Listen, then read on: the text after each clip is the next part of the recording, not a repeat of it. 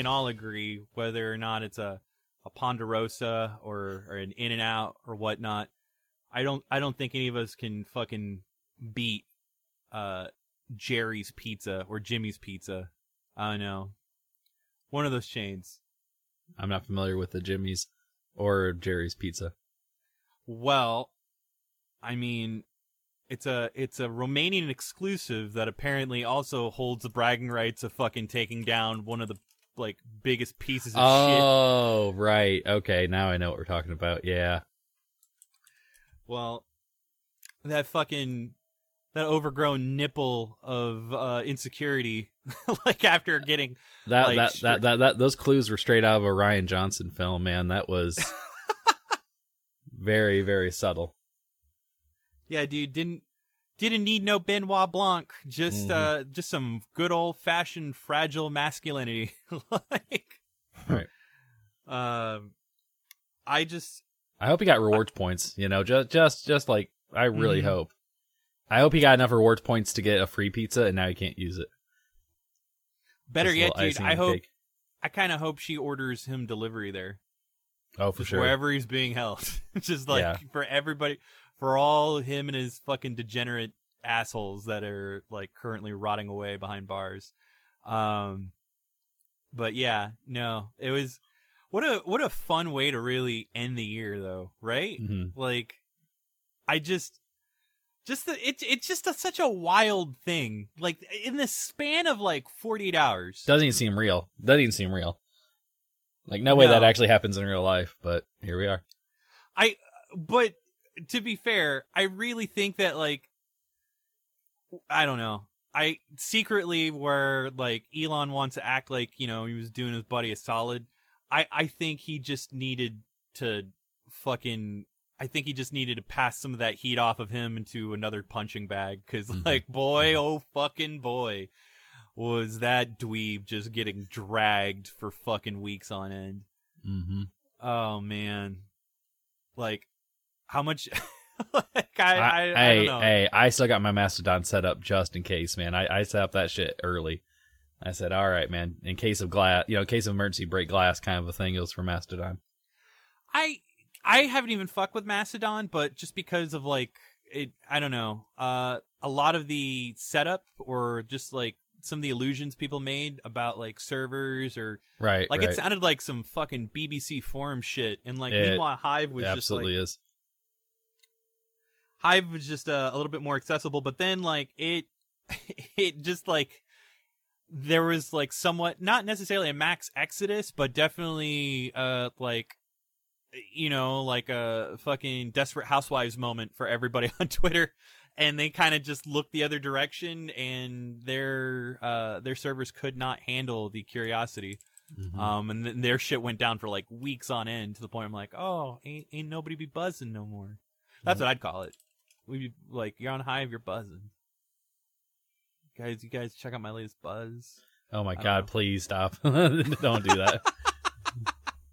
I don't know, man. That's the vibe I got, but geez, I think before we start Golden Zonkey's class of 2022 proper, have we ever disclosed what we want to do for New Year's resolutions? I don't think so. Yeah, fuck it. Let's throw one out. Like I don't want to be Johnny on the spot. I guess I'll just go. You got one that you're excited about? Not necessarily. I mean, I just quickies. I definitely want to fucking read more. I have a pile of literature on like my nightstand, but I think the one big resolution that I want to make, like that's relevant and important to the website as a whole, is I am going to commit to at least 10 video features. Wow. Okay. That we are gonna do this year. I've got so much nonsense swimming around in my fucking bubble goose of a brain that I can't wait to just like unload upon all of y'all. So that's my neat little resolution. Oh, and to go down fucking like 2 pant sizes because I've ballooned for like I'm the same age as my pant size, and like it's just trouble all around. So I like that kind of synergy, man. You don't get confused about anything. That is Perfect. Nah, man, I'm rounded out. a little bit Actually, too much. I'm gonna be the same age and pant size here soon too. Damn, weird. Just 36 on 36 ain't a good look for me, dude. 40 on 40, man, and it's what I've been used to. Well, that's where I'm at too, and it sort of pisses me off too because like I've definitely trimmed down, but I'm still the same damn weight. It sucks. Well, you You probably guys- got some muscle, man. You probably just building on something else there, you know. You doing that work, man. That hard ass work. All I want is a size 38 pant, and it still hasn't happened yet. So You guys are looking good, dude. No, I look like a fucking Hostess cake that's been left out in the sun. Like I'm just looking weird and flapping. And like my chonies are doing that thing hey, man, now. at least you're not moldy yet. Like I'm getting there. I'm getting like that. I don't know. I'm just fucking. I don't like that my chonies are now doing this thing where it does like this inverse roll at my waist seam. Mm. That's when I know, like, oh no, like Mine does that, but it's around the belt that I've cinched up so deadly tight that nothing will ever go between my waistline. It is just like shut off completely. That belt's got everything trapped. Mm-hmm. Well, what about you, Ed? What is your like? Well, I don't know. You're in Canada. Do you get 2 New Year's resolutions because of that? Like, help me. I don't know the rules. Help me. nah, I just got a New Year's resolution and 4 hours ahead of you. That's all. I like it. You get that early access. Yeah, exactly. You got a little bit of a grace period, just to see if Yeah. it works out okay. Early adopter though, it's all full of bugs. I like it. I know mine's going to be playing and or getting rid of all the board games I bought. I went on a tear for like a couple of years during like lockdown and also Kickstarter. I bought a shit ton of board games. Like I went kind of wild. And I was like, oh, this will be for all the friends I can play with once this is all over. And then realized I'm not social anymore. And I don't play board games with people at all. So I just need to either play the ones I have or get rid of them. Oh my God. It's crazy. I came to that same realization like somewhat too, where just like last night, not to date. I mean, the show, we waited until it was a new year proper before we did our Yeah. Zonkies. Yeah. Exactly. But like no joke. We just hit up the Mad Monk. We shopped we had like some of the wildest pickups, like just grab fucking Pixies, Sunny Day Real Estate on vinyl. I grabbed a autobiography from Bernie Sanders, and then Hell in a Cell 2022. Oh my God. Like, yeah, dude, no. What? And then we walked. Wait, what? Just Bernie Sanders autobiography and Hell in a Cell 2022. Yes, and then also Ugly Americans from Ben Merziak, Imogen Heap, and then Bayside on CD, and then I think we also and Disney's Quack Pack Volume 1, because I had to really show Val just how terrible like they did the Ducks like in the late 90s. When you want to see some fucking 90s cringe, fuck that 90s show. Like I shall I bestow upon you the Quack Pack. Yeah, and then so in California, one of the premier record stores aside from Amoeba is Rasputin, but certain Rasputin locations merge with Anastasia's Vintage Clothes to form Mad Monk. So literally half the store is records, CDs, vinyl, DVDs, and the other half is vintage clothes. So we fucking ended up like we were only gonna go there just to like peep some records. Like 4 hours later, because everything was on sale, we just walked out with a bunch of shit, and now I'm like, that's when I like had to really come to grips with my pant size because I thought it was a one-off. Like that's what's fucked up about clothes, dude. Like I still have clothes from years ago that the waist size still says 32, and it'll fit me. Like maybe a little bit more of a struggle, but it fits me to where I'm comfortable in it. But now anything with the new 32 waist size, no, that shit's an act of Congress. Ain't gonna pass. It's straight up gonna be like fucking like 51 dipshits and 49 can't get anything done. So like, I like it though, man. Having to wear something pre-worn, that's just that speaks to you. Like you shouldn't be buying new stuff anyways. Yeah. It just feels like that's kind of an overall spirit thing. Like that's what you would be wearing. That's your clothing. My clothing, I'll tell you the truth, man. My clothing game has elevated since lockdown because I had nothing better to do. Like I get really excited about my fits every now and then. And also I've been on Instagram a lot. and buying a lot of bootleg wrestling shirts. So that is my wardrobe in a nutshell right now, and I'm really enjoying it. Val and I have also been peeping like bootleg shirts. She's got excited over quite a few. I just got an Austin 316 baseball jersey bootleg. It's like nothing brings me more joy than wearing like late 90s WWF wrestling shirts. You know, it's pretty exciting stuff. Oh no, dude! Yeah, we have an AEW show coming up that we're gonna head to, and like I had to spend like an hour on AEW Shop AEW just to find a shirt that Val would be like okay with wearing. Right. She ended up doing the Acclaimed every Wednesday, where it's a scissor. I was gonna say Acclaimed would be a good one. I think that'd be pretty on point right now. Mm-hmm. We also sent her sign off to the printers, which is just she wanted to get a recreation of the Homer Simpson at the lesbian bar meme, where everybody else would say wrestling fan, and then she would be Homer. It says me being a supportive partner for like yeah, and like so we'll see if Staples will let us get away with that. But anyway, I digress, dude. A lot of friends and family were just like all scrunched together, just screaming and partying. I took a little bit of nap, and then I woke up, and then like Val and I just like crushed one PBR. She fucking dropped the tab into the can. I'm like, I'm okay with this. Like this is. I think this is one of my favorite New Year's yet. Ed, we can't start without hearing yours, buddy. Come on. Like I know you got in on it early, but you never shared. New Year's resolution, huh? Yeah. I don't know. I'd really have to come back to you. Yeah, I'd have to think about what that is, because I don't know. I don't have much drive to do very much these days. I just kind of live in the moment and deal with the consequences. It's not bad. I think that's a good lesson to live by, honestly. I mean, resolutions usually end up like hurting you more than helping you, I feel like sometimes. So why not? I love your anti-resolution. I will accept that as a resolution. I'll take it. Yeah, I like it. Fuck it. All right. So, this year, a little weird. This is a weird year, but we're all right with it.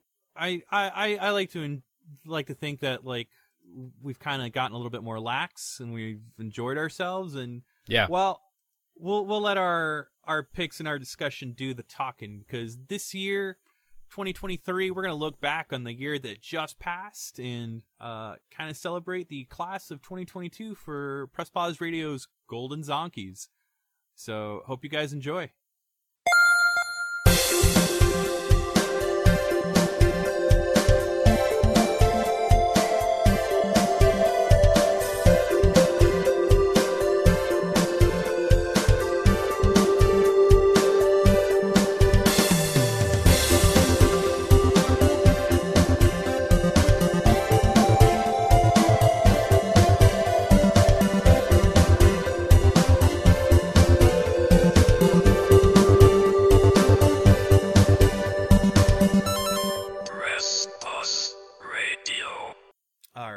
So, kind of funny. Well, I think, you know what? I'll save this bit for the end of the show, just so that way we can kind of get the ball rolling. Sure. But for those, because we have, and I think, if you don't mind me, for those who have stuck with us and are, longtime listeners that have given the Golden Zonkies a bit of a peep, a bit of a purview of the tastes of like what we believe to have been the best of the best for the year. You guys should be familiar with the fact that we have also changed up kind of the rules for our delegation and like what we use, the criteria, and how we go about it. And going into the next year, we're gonna actually be a little bit looser with it. Like a lot looser with it, and I'm excited for that. But usually we have some quick mentions that we like to kind of go ahead and do a quick round robin of, and then we also have about 5 picks each, where we personally just kind of give what we feel were some of the best from start to end of the year, and then finally we all try to universally and collectively decide upon a single pick of what we feel would best represent the game of the year for the Golden Zonkey. Last year's pick was Returnal. So we did that. And then, okay, so I was under the assumption that we were still doing 5. And man, my memory's hazy. We did knock it down to 3. So nice. Even easier. Yeah, I forgot. Perfect. I thought we were going to do that next year, and I forgot. Oh, no, fucking assholes. We started that last year. Oh, perfect. Well, that's awesome, man. That makes it a whole lot easier. Yeah, absolutely. So, essentially, we're going to go ahead and do our top 3. But, if anything, that kind of makes, essentially, our, that would make our quick mentions a little bit more livelier. So I think that's what we're going to go ahead and do. We're going to go ahead and do some quick mentions.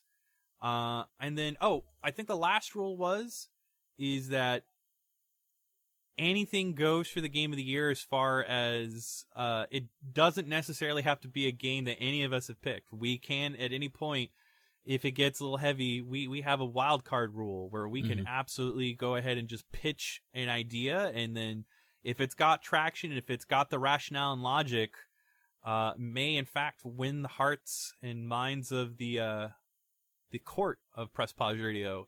Right, we can be easily swayed. Yes, yes, absolutely.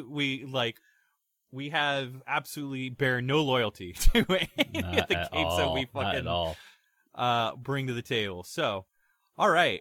With that said, then, okay, quick. Oh, and then we're gonna do I have a pick for 3-year-old Mako of Shame, but I don't know. I mean, there's a lot of stuff that happened. Like, it's kind of a bummer that that's gonna be a hard one to choose from. But right.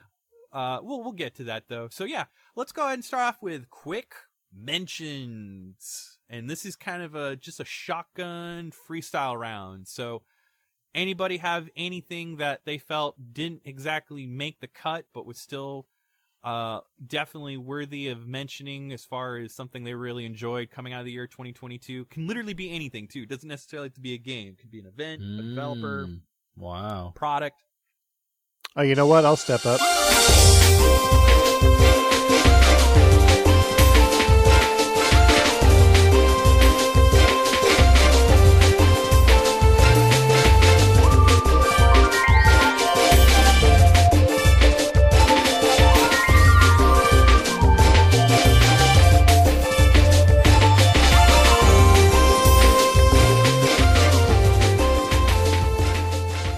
The Columbus Circle portable monitor IPS LCD. That's for the PC Engine, yeah? PC Engine, yep. I did a feature on it like a while back there with the original. It just had like a standard regular old LCD on it. And like in a budget-minded sort of sense, it's the easiest way to get as close as possible to a PC Engine LT as you can, because like those things are $5,000. And I didn't even know they went up that much. But also, like, real talk, even if you were to get an LT, get your hands on it, and you were to do the recaps and just the refurbishment. Yeah. Like, you still can't even get, like, a clear picture. Like, unless you do a whole-ass screen swap, you're gonna just be stuck with composite, yeah? And, well, I mean, there's RGB to IPS screen mods available for the LT. And it's not as in-depth as you might think. Like, if you know what you're doing, it's an easy install. Oh, but, you know, as if you can recap it, you can install the screen, basically. Okay, okay. But dude, the hardware is just even junk units are like $2,000. It's insane. I thought they were going around that for like that was just for a working unit. They jumped up thousands of dollars. Oh yeah, thousands of it, and that's not even with the box. But it's just like it's not that cool, dude. It's just not. Oh, dude, no, that's expansion. You don't even know. That's still my dream system, my guy. But I will say that you know, for $100, you can get a very close sort of analog to that whole setup, right? So the one that I got before was gray and orange, so it matched the PC Engine Core Graphics 2, which I had. And because I had the Super SD System 3 on it, I ended up buying another Core Graphics 1 to put the Super SD System 3 on. So that was my second PC Engine. And this new one is white and red. So obviously that sort of alludes to the original PC Engine model, which actually only had RF out, unless you were using like the 36-pin bus to get like AV out. Mm-hmm. But that also does RGB. So basically, I bought an inbox PC Engine to go with this screen, and man, it looks really good. It looks so good together. It's a little unbelievable. But the coolest part I think about all of this, whether it's the original or this one here, is that you can power your entire system with a power bank. So like I've got a Vita power bank, I can power my whole PC Engine with just that power bank. So anywhere I might be, I can play PC Engine games. God, I still have that Vita power bank. Which I don't have my Vita anymore, but I have it still. It's a good power bank. It lasts forever. Yeah. And that's something the LT couldn't do. You couldn't play the LT without a power supply. So that's an advantage that this screen actually has. So 100% I recommend it if you got a PC Engine of any kind. Cool. So my question: could the PC Engine LT even fit into the PC Engine CD briefcase? I don't think it can. It does. Oh, it does? It does. Yep. All right. Then I think that's the only case where I'd say kind of worth it, but not. Is it actually a briefcase?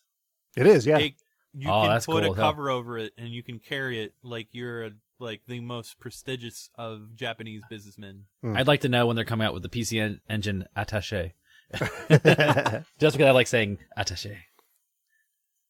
And they had they had a lot of really cool PC Engine accessories back in the day, but like predictably they're basically, you know, you could put a down payment for a house.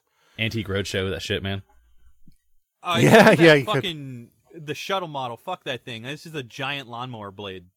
Stupid ass fucking. I hate that thing. I hate looking at it. It's so stupid. It was aimed at children. Man. It was shaped like a spaceship.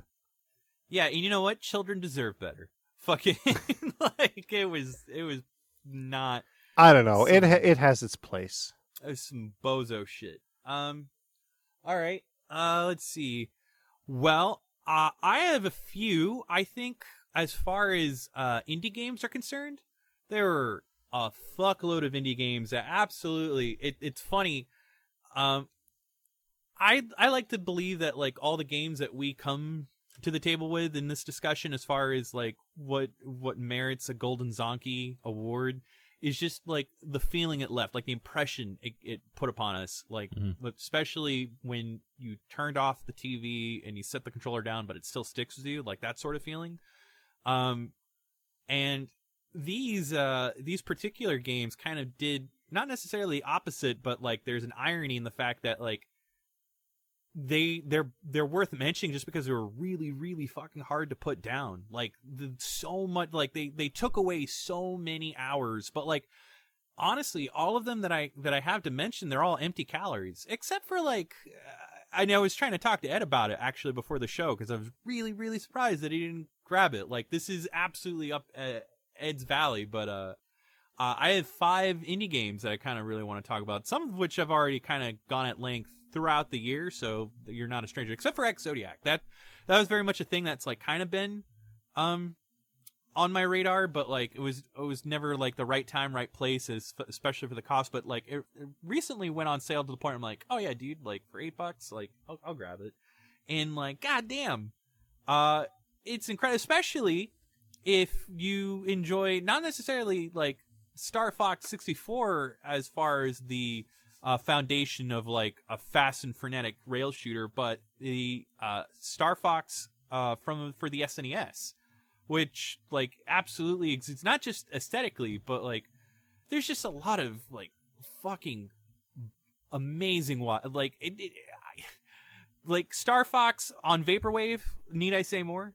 Right. Like it plays really fast and fun too. Like honestly, it's one of those moments where like some of the like the nuances and aspects of a rail shooter can, especially like in terms of the inertia of steering upwards or downwards and kind of just getting the inversion of whether or not up is up versus up is down and whatnot. I haven't really played in a game like in that respect to where everything just clicked so quickly. Like the controls are very intuitive, the design and pacing of all the stages, and just again like that cohesion with the aesthetics and just the presentation of it definitely stuck with. Like it was just a fun like just one more. So definitely gotta recommend. Like I don't know if it's still on sale. I believe it may be until the 5th, and I don't know other platforms it may be on. Like I think it'd be killer if it was on Switch. I know it's Steam Deck compatible, but it is on Steam, and that's what I grabbed it on. Donut Dodo. Holy shit, Donut Dodo. Like anytime I fucking pop this game in, where I'm like, yeah, it sounds like a quick, cool 5 minutes. It's not. It's a quick, cool 20 minutes to 30 minutes max, and like I still get so enamored. And like the shitty thing is that like there is a weekly scoreboard mode where like you can like within the span of 1 week, within 7 days, you can try to hit the best, and it always cycles out between players. But I haven't unlocked it yet because I have to beat medium mode first. And you would say to yourself, it's hard. This game is hard as shit. But like, what makes it more difficult is just like my stubbornness, because a big gimmick, it has like, it combines elements from every old action 80s character action platformer or just arcade action title you can think of, like Burger Time, Donkey Kong, Dig Dug, Pac-Man. Like elements of all of these games have been like this game is the Shovel Knight. It's just a melting pot of all of these different games. But like one of the big like gimmicks of it is just you have to collect all the donuts within the stage. But if you collect the donuts within a randomly generated order where you get the flashing donut next, it's a multiplier combo. And each one of these donuts can randomly blink, and instead of just getting the first one that I can see and reach more easily, I'm following the sequence of these randomly generated donuts, putting myself more at risk and danger of the hazards and difficulty of Donut Dodo. So, like, I'm pretty sure I could just get through 2 rounds and, like, beat the mode so I can unlock this other one, but I just fucking can't because, like, there's such a hook to trying to, like, climb the score. And like it recently got an update, so it's been made smoother. It's got some new nice marquees and excellent art design. And again, it's a blast to play on the VCS, which I picked it up on. It's a must own, especially on the VCS. With like, it's got within the last year and a half that Atari VCS has been out, there's a whopping 75 games on it, which may not sound like a lot, but most of those are collections. And I would say at this point it's doing far better than Ouya ever did. So like I guess now, that's the best. When you say that they're collections, 75 games including those in the collections, or 75 games, like 75 games including the titles of those collections?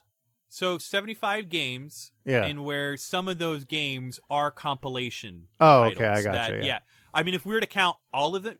So if you want to be like really weird and technical, because you can do that, and you can count Antstream Arcade, which is still like killing it, and they've actually improved. They've done a lot of improvements to it since I've last talked about it. You can play quite a fucking bit, and that's if you're just using the VCS as stock. If you decide to actually, and like they've heard the complaints, like it's funny enough, I got an email from Atari. They've now included Linux PC keys that make the process very easy, step by step, to set up the PC mode. So, I mean, the catch is you have to fuck with Linux, and that's still like a little nightmare. Never again. I had to do Red Hat Linux. Never again. I ain't touching that shit with a 10-foot pole. But you can still get Steam and other clients to work, and then Xbox Cloud Gaming, they've also patched, and it actually works really well. Like, if somebody were to ask me, like, last year or earlier this year, is a VCS worth it? I'd be like, oh, no. Mm-hmm. If you're to ask me now, Yes, and like they should be on sale, which especially makes it easier. And they just Atari just started a new manufacturing venture with My Real Arcade, so I don't know how well that's gonna pan out because those fuckers like to make some like garbage little compilation plug and plays, but like at least not at games. So I don't know. But anyway, that kind of brings me to like one of the other quick mentions, but just to finish down my list, Grapple Dog. Grapple Dog's dope as fuck, I would say, as far as a new age Game Boy Advance game that's got like some of the Twitch heavy dynamics of like Super Meat Boy meets Bionic Commando. Ooh, that's colorful. It is, dude, and incredibly beautiful looking. Like it really is like, hey, what if we just really, really leaned in on like early generation Game Boy Advance presentation and just like fucking got really cool and obnoxious with it on the Switch. I really, really enjoy Grapple Dog. Plus, it's from Super Rare Games, which normally they just act as a boutique publisher, like very similar to Limited Run in bringing digital games to just physical media. But this is their first foray into publishing and developing a game in-house. And they're coming out with a physical version of the game some point in the next couple months. But yeah, definitely recommend that title as well. And then finally, I would be remiss if I didn't talk about something that's really bit me in the ass. Vampire Survivors, which I grabbed this on a whim. Milky had mentioned like that it was super fun. It was on sale for fucking $2 on Steam, so I grabbed it. Right. And then it's on Games Pass, I think. Yes. So, grabbed it. Jesus Christ, I've already sunk 10 hours into this game. I cannot tell you like how like it is. I've never seen something just so stupidly simple in premise and yet get insanely complex in as far as like just a wave game. But like I'm still like trying to kind of, it took me a while to understand that like as far as like how you actually advance in the game, because like I was in the Mad Forest for a while, just really repentant. I'm like, no man, I'm gonna get to at least level 35.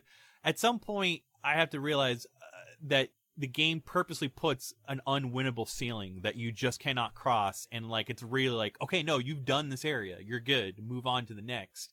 So like I really got to get down on the meat and potatoes of it, like, because it at the first couple levels it really, really opens up. And like as far as just like a quick little like just sitting down for a gameplay loop and only expecting to dump like maybe 10 minutes and then like sit there hours later, like I'm still dreading like what will happen if I get just that good run to where like it's 45 minutes and like I do not want to give up the ghost. So those are all my quick mentions. All of these games, I demand that you play them. They're incredible. They're the Vampire Saviors on mobile, and I'm really hesitant to see what that would even play like on mobile. I think it would work fine just because the attack is all done automatically. Yeah, maybe. Yeah, there's no like it's all just like it's all spammed. Like all you have to worry about is moving. So if you think about, I mean, I think it would work great on mobile if we're being honest. Ed, you still got one of those big old phone screens, don't you? Or did you downgrade to like a regular size screen? Because you had a big one before. No, I've got like the most extreme of screens at this point. Gotcha. Okay. It folds in half. Yeah. You've got one. You've got one of the foldable ones. Yeah. Okay. I can see that working pretty well then. It's wild. How well does that work if we're being like, if you can like just indulge me for a second, like okay. So like talk to me about it. What do you want to know? Like just the durability of it. Like is your phone starting to crinkle a little bit? Nope. Is it starting to get like crinkle crankle? Nope. I don't know if it's going to crease. I think they're made to do that. Yeah, there is a crease. It's by design. There's a little thing in the middle. You don't really notice it though. I mean, I've had it for a year. It hasn't broken. No dead pixels. Nothing. Nope. Like I assume Ed's probably not that kind of person that has like an iPhone that has like a million like spider web cracks on the back and the front of it. So I definitely known and seen people like that though. Yeah, I mean, this one here has an outer screen as well. So like when I'm just like out and about, it's great because like it's a very narrow screen, so I've got great grip on it, right? I have easy access to everything on the screen with just my thumb. I don't have to sort of reach, you know. It's thicker, but it's also heavier, so it's not so bad. But yeah, when you open it up, it's pretty significant, right? Because then you've got this basically tablet-sized thing. And yeah, like I've been using it for some gaming applications, not much, right. But yeah, some gaming applications.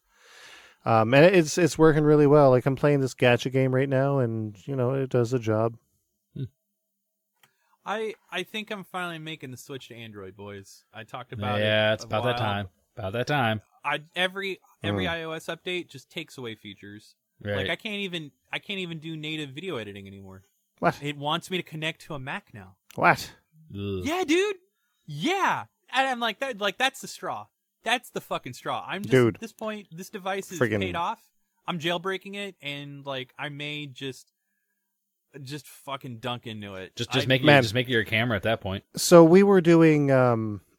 Here, I'll show you. We were doing. I'm going to post this in Discord in a second. Here, we were doing pictures of the Christmas lights when we were out and about there the other night, and backstage, and here we go. I'll show you. This is nuts. What this can do? It's starting to sound like a threat. I'll show you. Wait till you see this. Just you fucking wait. This is a good one. This was taken just like at night. Ooh. Solid picture. But this one here.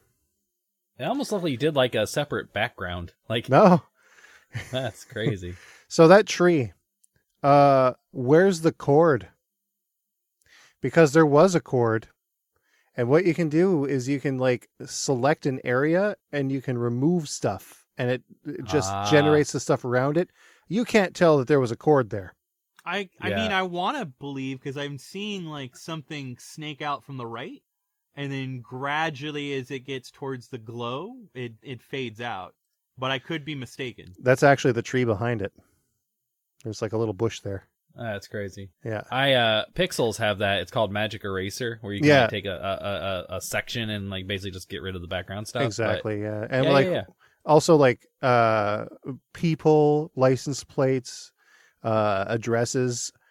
You can't tell that they weren't there. Yeah. You know what, man?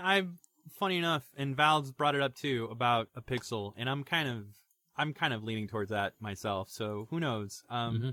Still got some other expensive choices to make, but just to add back off the last indie title, and this does blur the lines just because, like, I mean, how much can an indie title be indie when it's got as much of the financial backing and support as this game had?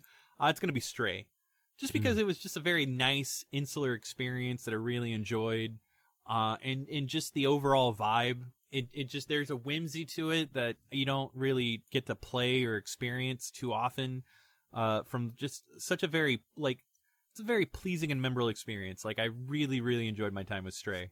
And I will say though, and like, there's a few copies at the local GameStop, if it's not buried under a few dozen stacks of Funko Pops.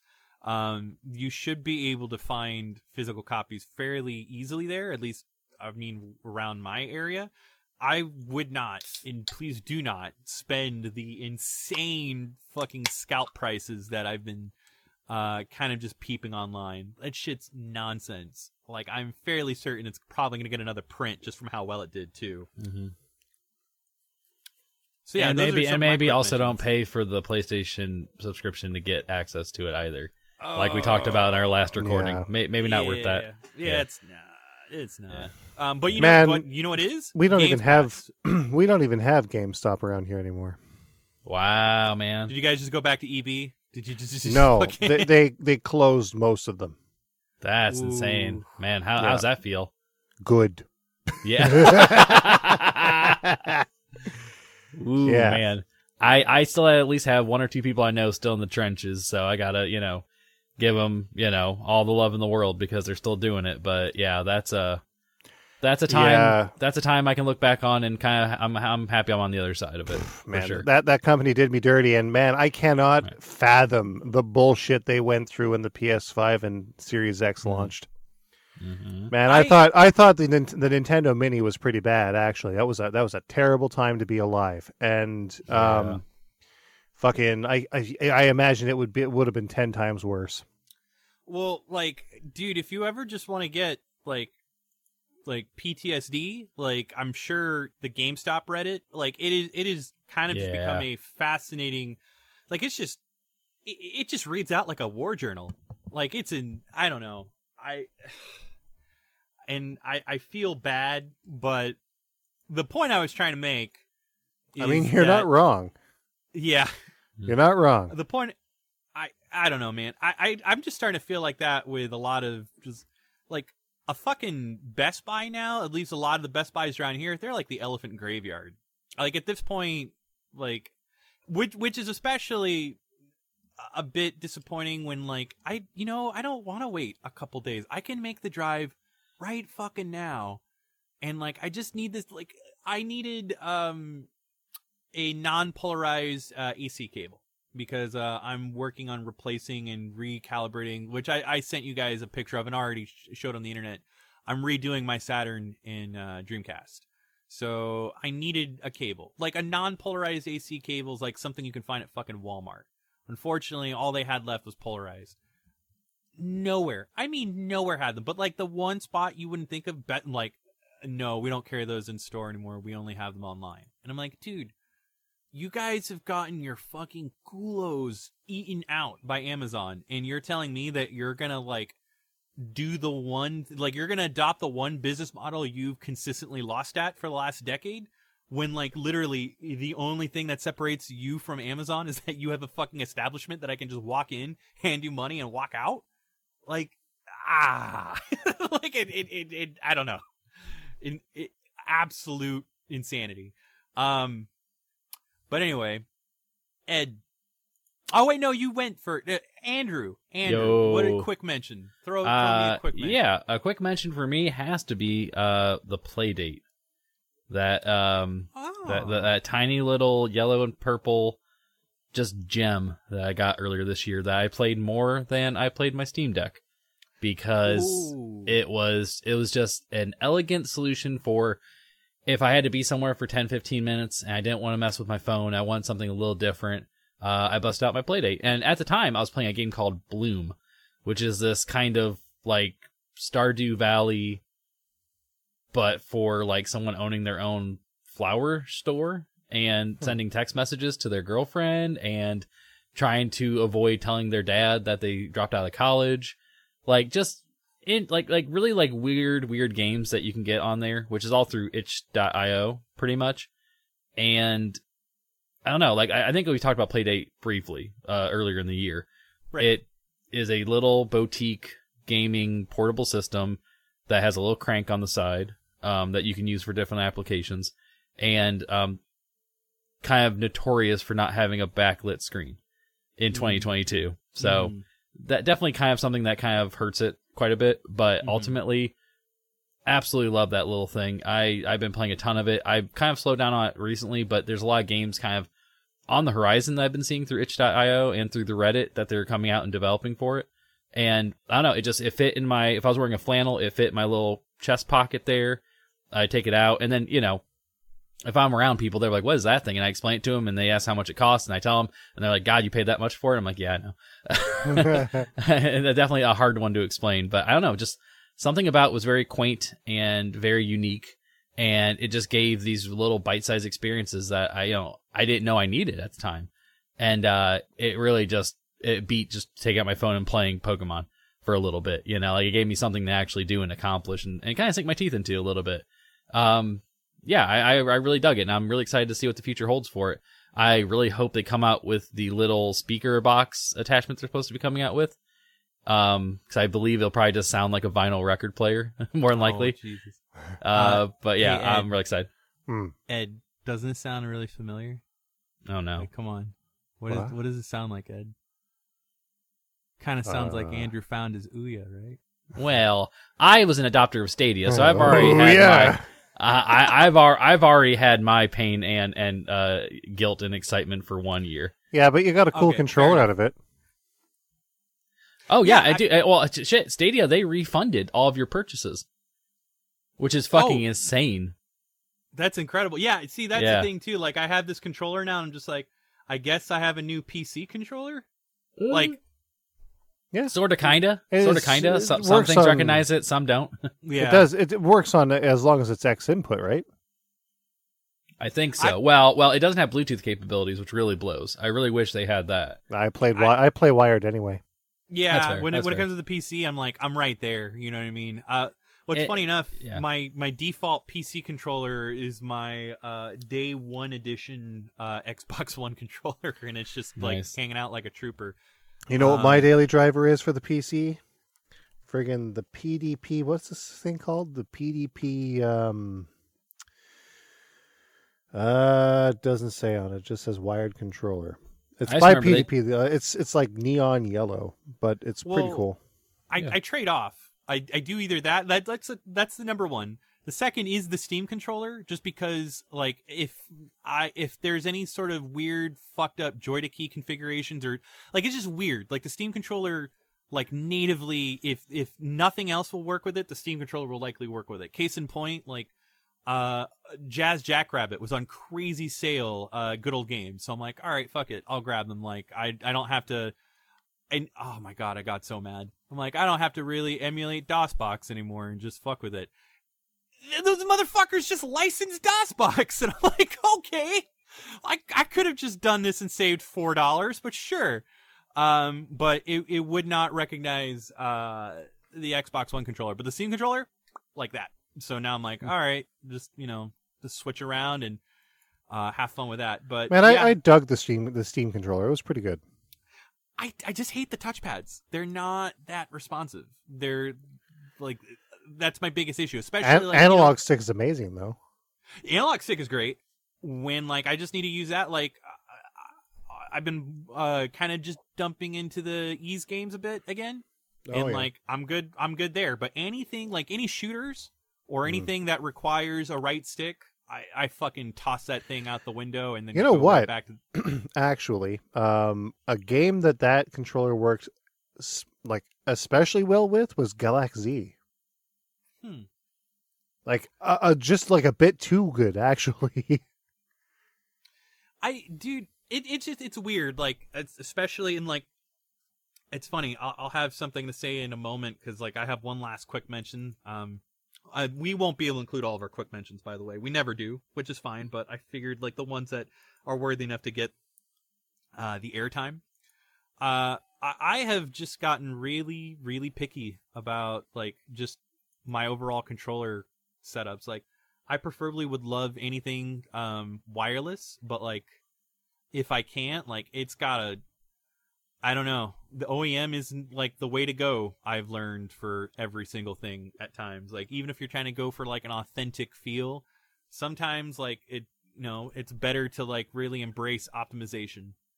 But yeah, I think I have Galaxy downloaded on Steam, so I'll take your word for it. I know I fucked around with Cinemora with the Steam controller, and that was fine. Like very responsive. Yeah. Which was EX, right? I just hate those clicky nonsense pads. Yeah, dude. I hate the back pedals on the back of it because sometimes I accidentally just grip my controller, not realizing that like I'm like activating a function. Then you might hate Galaxy then because like the paddles. I used the paddles extensively in that game, and it actually worked really well the way they were kind of like set up. I just didn't get to be used to them, man. Like if you don't know they're there, don't use them as much because like I have the Razer Wolverine, and they have like it's not like the little like I know the Steam one. I know they're like curved in paddles. These have paddles, but they're facing like north south. Oh yeah. So they're not like turned into the controller. They're like up and down, so you kind of know they're there, and you can actually like actively avoid them if you don't want to touch them. You know what I mean? Which is good, yeah, because no, these protrude just above the curvature of the controller. It's I don't know, it's a very hit or miss controller. So like I don't know, and unfortunately, it's the only thing that like also guarantees 100% synchronization with the Steam Link. Which Steam Link, weirdly enough, has gotten a lot of love here recently. I don't know where it's come from, because people hated that shit back in the day. Now all of a sudden people are coming around to it again. It's weird. I don't know what it's just redundant now, because now I have like dual HDMI out to the point where I'm just like, dude, I can just take a second fucking HDMI cord and just plug it in the TV, and like I don't need this. Yeah, but the Steam Link, you could do it remotely. Like other rooms in the house. I mean, based on your Wi-Fi, which doesn't help, but I never got it to work. Really, yeah. Yeah, it's granted. Finicky. I mean, I paid $5 for mine, so no loss. But nope. But no, I paid the good old $55.00 for that fucking hunker. Oof. Yeah, it's still there. It's right there, just sharing shelf space with the PS TV, which also needs. Which, funny enough, we were talking. Now that's something that I'm bitter that I didn't get, dude. And like I'm sending it off for the Sharp Scaler mod, and then I am getting a PSP emulator put on it, because at this point, like, there is never gonna be, like, in my opinion, like a truly optimized means of playing PSP games on the TV that isn't that goddamn component cable. Like, I don't want it. I need something that like can properly scale, and I feel like the PSTV is going to be the best way to go about it. But yeah, the Vita, that did rear controls amazingly. Like, I still think about like the time I spent in Tearaway. All I think about when I think of the rear pad was that fucking game where you like jerked off your Vita and the girl's clothes blew off. What was that? Kagura Senran? Or Senran Kagura? God, yeah, dude. Probably one of those. Yeah, it was. Yeah. Oof. Yeah. Those are like the games that we had behind the counter that you couldn't put out on the shelf. Yeah. Yikes. Anyway. Record of a Garrus War. Yeah. With the mouse pad. The really naughty limited edition. Was that the one with the mouse pad, I believe? Yeah. Yeah. Christ.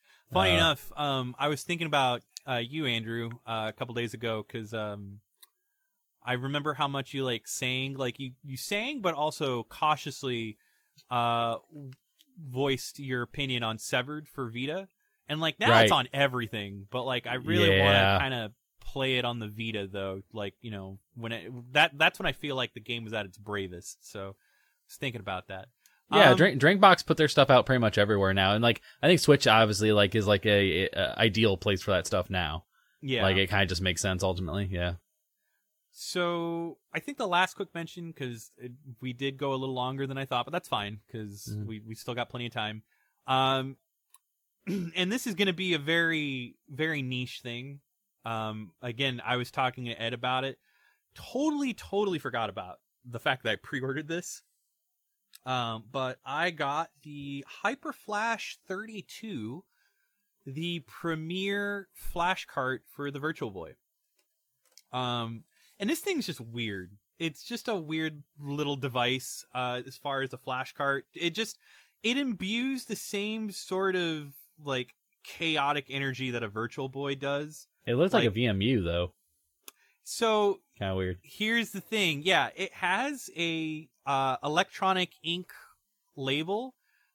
So you use this to flash the game. So when you're not using, because you can only flash a game in it at a time. Mm-hmm. You can just plug it into a USB power supply, and then essentially flash whatever titles you'd like, and then you can set up corresponding labels. And then, like, the Virtual Boy community has actually come up with even custom labels. I'm using the stock labels, but after the game has been flashed, the label will just permanently be represented there in Link. And, like, they've generated a label for just about every Virtual Boy release, including prototypes and homebrews. But yeah, it's just been the best way to experience this on stock hardware without messing around with the Virtual Boy emulator. I think the one that I've really, really got to enjoy the most, like, funny enough, and like Ed was laughing about it because I can't really get a realistic copy anytime soon at the moment, is I've been dicking around on Mario Clash a lot. I've just, the arcadey Mario titles are just, I feel like, Hotel Mario, Mario Clash, Wrecking Crew, like these weird, stupid, like little, like secular fucking experiences of like just doing these like very fucking one note track A to track B, like our contained arcade type deals, like as far as in like Mario's like library, are really overlooked. Not just like fuck Mario Brothers for a second, like Wrecking Crew, which like people wouldn't even like for the most part don't even know is a Mario game in and of itself. So yeah, I really got into that, but even then, like a lot of the other stupid games that I would never in a million years be ever able to play just because of how insane like the Virtual Boy secondhand market is just for like fucking anything. I got to play Inksmouth Yakuta or Inksmouth Mansion, which is just this fucking bizarre first person like maze game, but like it's a survival horror maze game where you only have limited rounds and supplies to get through it, and like it's just you, depending on how well you survive and live, you can get one of like 5 endings. It's insane. Like it's a crazy weird little game, and like it, I don't know, man. I could go on about that. The canceled Mario Kart prototype. Whoa. Mario Kart Virtual Cup. Wait, was it the first one or? No, like when it was canceled. Okay, was it? Wait, when was Virtual Boy out? 1995, 96. Yep, between the SNES to the 64. Oh, okay, interesting. All right. Yes, the one thing I am really, really like wanting to get like, oh man, it would get my peenie and my giny so wet and hard is the canceled Virtual Boy Mario Land game. Which has only been shown again through like it got the ethereal presence of like Sonic Extreme, but the other one, the one that would really get me hot and heavy, Virtual Boy Donkey Kong Country 2, which also looked insane. There's only one demo of it, one demo level that's like been shown, and really shitty grainy like cam footage of Bramble Blast.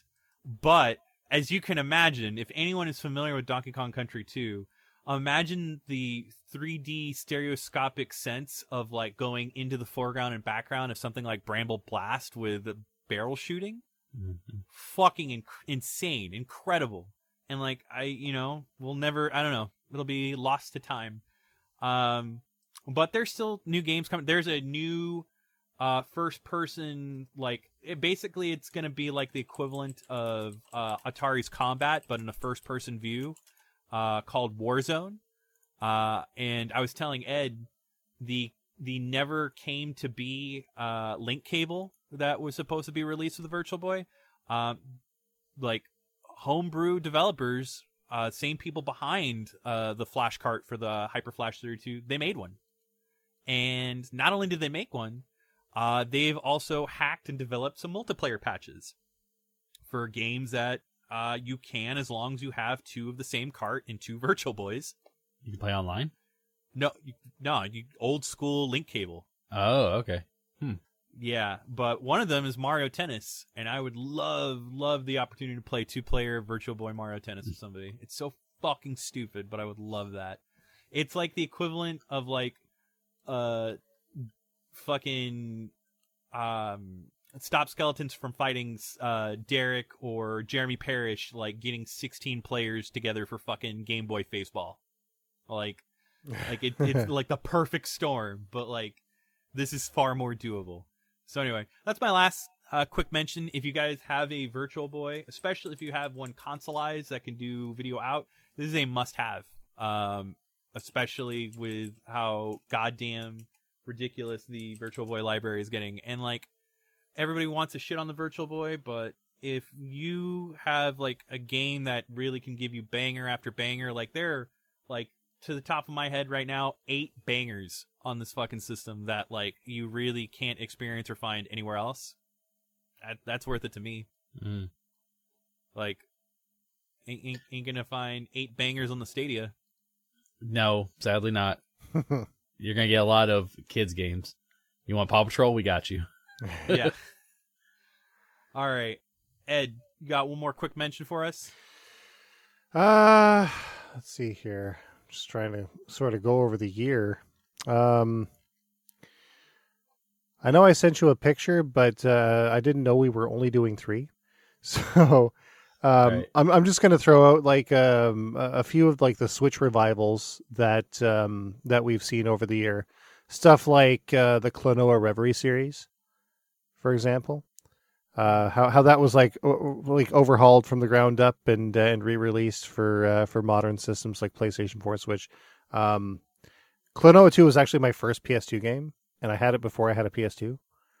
So that was a pretty solid buy. I think I had always wanted to play it again, but like never really had the motivation to hook up like a PS2 and get the stream going. But got it on Switch, and it was a pretty good time. Same goes for stuff like Snow Brothers. Like there's a Snow Brothers Nick and Tom special, I think, that came out on the Switch as well. I've been wanting to get that. I mean, good? It's not bad, man. It's not bad at all. Super cheap if you go like on PlayAsia or like Amazon Japan. Okay. Yeah, man. And the best part is like all these have English support. I got all Japanese versions. They were $10 US each less than the other ones. Funny enough, I'm way ahead of you on Fantasy Reverie. Like Klonoa is one of my secret favorite hidden jams. Jams. You got to watch that stream of yours. Really found out like we have a very different play style of that game. Oh yeah. There's always 2 types of Klonoa players. Like you're just there for the vibes, and then some people are like, no. Gotta get all the collection. Myself. See, that's the thing, though, right? I was there for the vibes at first, like with the original one, and I went back. I got everything. I'm a return player, but I'll go for vibes first. You play exactly. You know what? And I appreciate that. You play smarter, not harder. Me, I'm that fucking asshole who does like hard mode right away, thinking they're being efficient, and then they get frustrated and realize that they're not cut out for it yet, and then they decide to do normal. And then do harder on New Game Plus when they've already got all the shit. Because I'm a fucking idiot. Don't get me wrong. I do that with Ace Combat. So just dive in as hard as I can. I usually come out all right. And then the final one that I got on the Switch actually was Live Alive, which had to get Live Alive. I'd always wanted it on Super Famicom, so it was the perfect way to go about it. And again, got the Japanese version, but it has English support in it, so why not? It's weird though. It's got a North American release physically. Yeah, but it was cheaper to get it from Japan. All right, yeah, fair enough. I just got them all at once, save 30 USD. You are the exact reason why they put in region protection, my friend. Like sure. you keep fucking it up, they're gonna put it right back. Loophole. It's so goddamn funny, man. Fuck bubbles, fuck economies. Like I don't give a shit. Capitalism can like suck my chode. That's amazing. I already went, and I won't give a dialogue, but I also one more shout out to the Sega Genesis Mini 2. I really like some of the stuff that was done on it, and like really, really surprised that Ed didn't get one. I don't care enough. There wasn't enough on it. Like, I'll just play the Genesis games they come out with on Switch Online.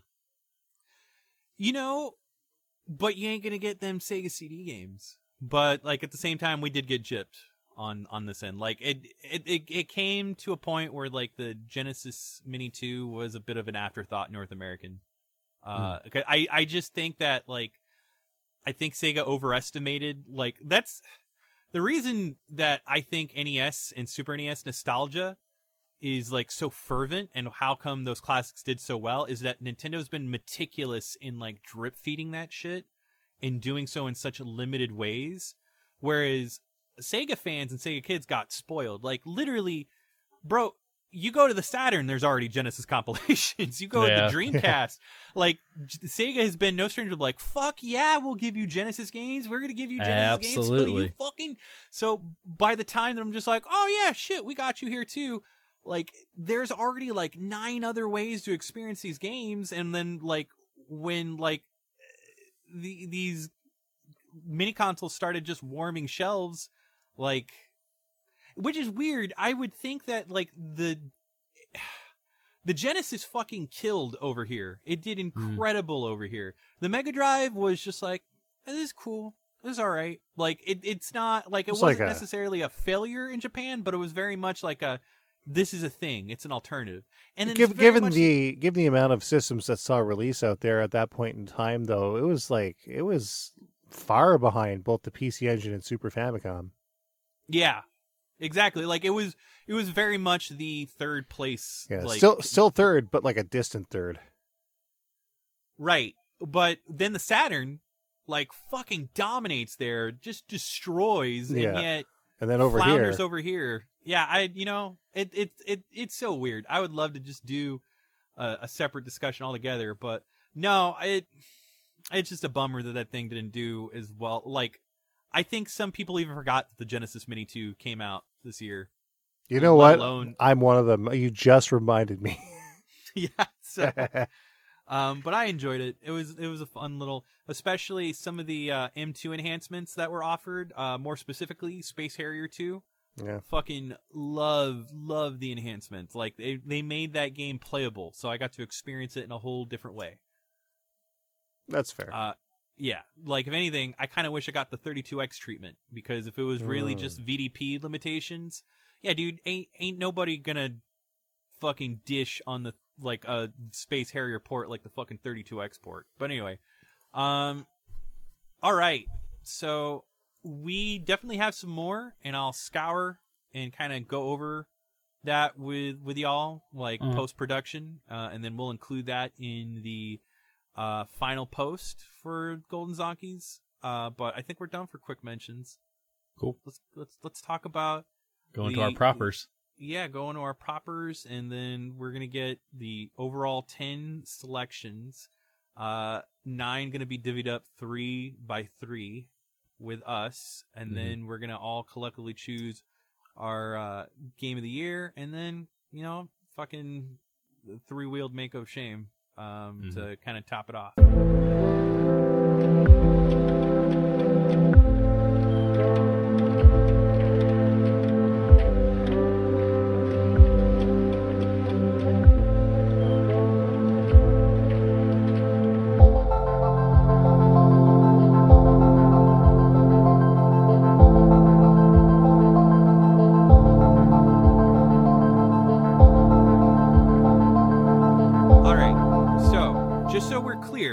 And that way there's no confusion, because there was some confusion, and I think this will be more cohesive. I think we should do round robin. I go into one, Ed goes into one, Andrew goes into one. And then we repeat the cycle 2 more times, and we're done. So okay, I'll be interested, because now that we're doing the 3, I think there's one, I'm not sure if it's going to be on yours or not, and I'm kind of hesitant to put it on mine. So we may have to have a little bit of like, musical chairs to see... what gets on the list? Yeah. We've always double dipped. I forgot. Okay, so this is how busy I've been just between life and what. Oh, I had no idea we cut it down to 3 either. I forgot. I forgot, and then I looked at the post. I'm like, oh shit, we did already do this. And I just remember too, it made it easier. Past self knew that future self would probably want this, and we just forgot about it. Yeah, yeah, we forgot all about it. We're like, man, we're gonna really set us up for next year, man. We're gonna be good, and then we're like, oh yeah, shit, we forgot. Yeah. Yeah. So, Jesus Christ, but like, no, like, just to give you guys like a little bit of a peek behind the curtains, like, I have put 220 hours into the month of December at my day job. Holy shit. It is too much. Even then, I'm gonna try to enjoy the next. And like Ed's working like a madman too. Andrew, he's working like a madman. Like, and then both of y'all are family men. I got weird ass hours now, man. They got us on 12s. Yeah. So like, it's just like, unfortunately, like it. I don't know. So I think this was it was mostly just for practicality, and I'm happy we did it. So, I'm gonna go ahead and let you guys do rock, paper, scissors, shoot, and who wants to go first, and we'll go from there. All right, let's go. Ready, Ed? Oh, you can go ahead. Oh, okay. Shit, I was gonna do the. Yeah, damn. I got paper, just so if anyone knows. Well, I had rock, as it turns out. So. See, okay. Well, that works then. Okay, so I'm going to start off with a game that was kind of lower on my initial list, but since we've last talked, I've played it quite a bit more, and I'm very confident in having it as my my third pick, if we're going to put a number to it. Mm-hmm. Mine is Marvel Snap.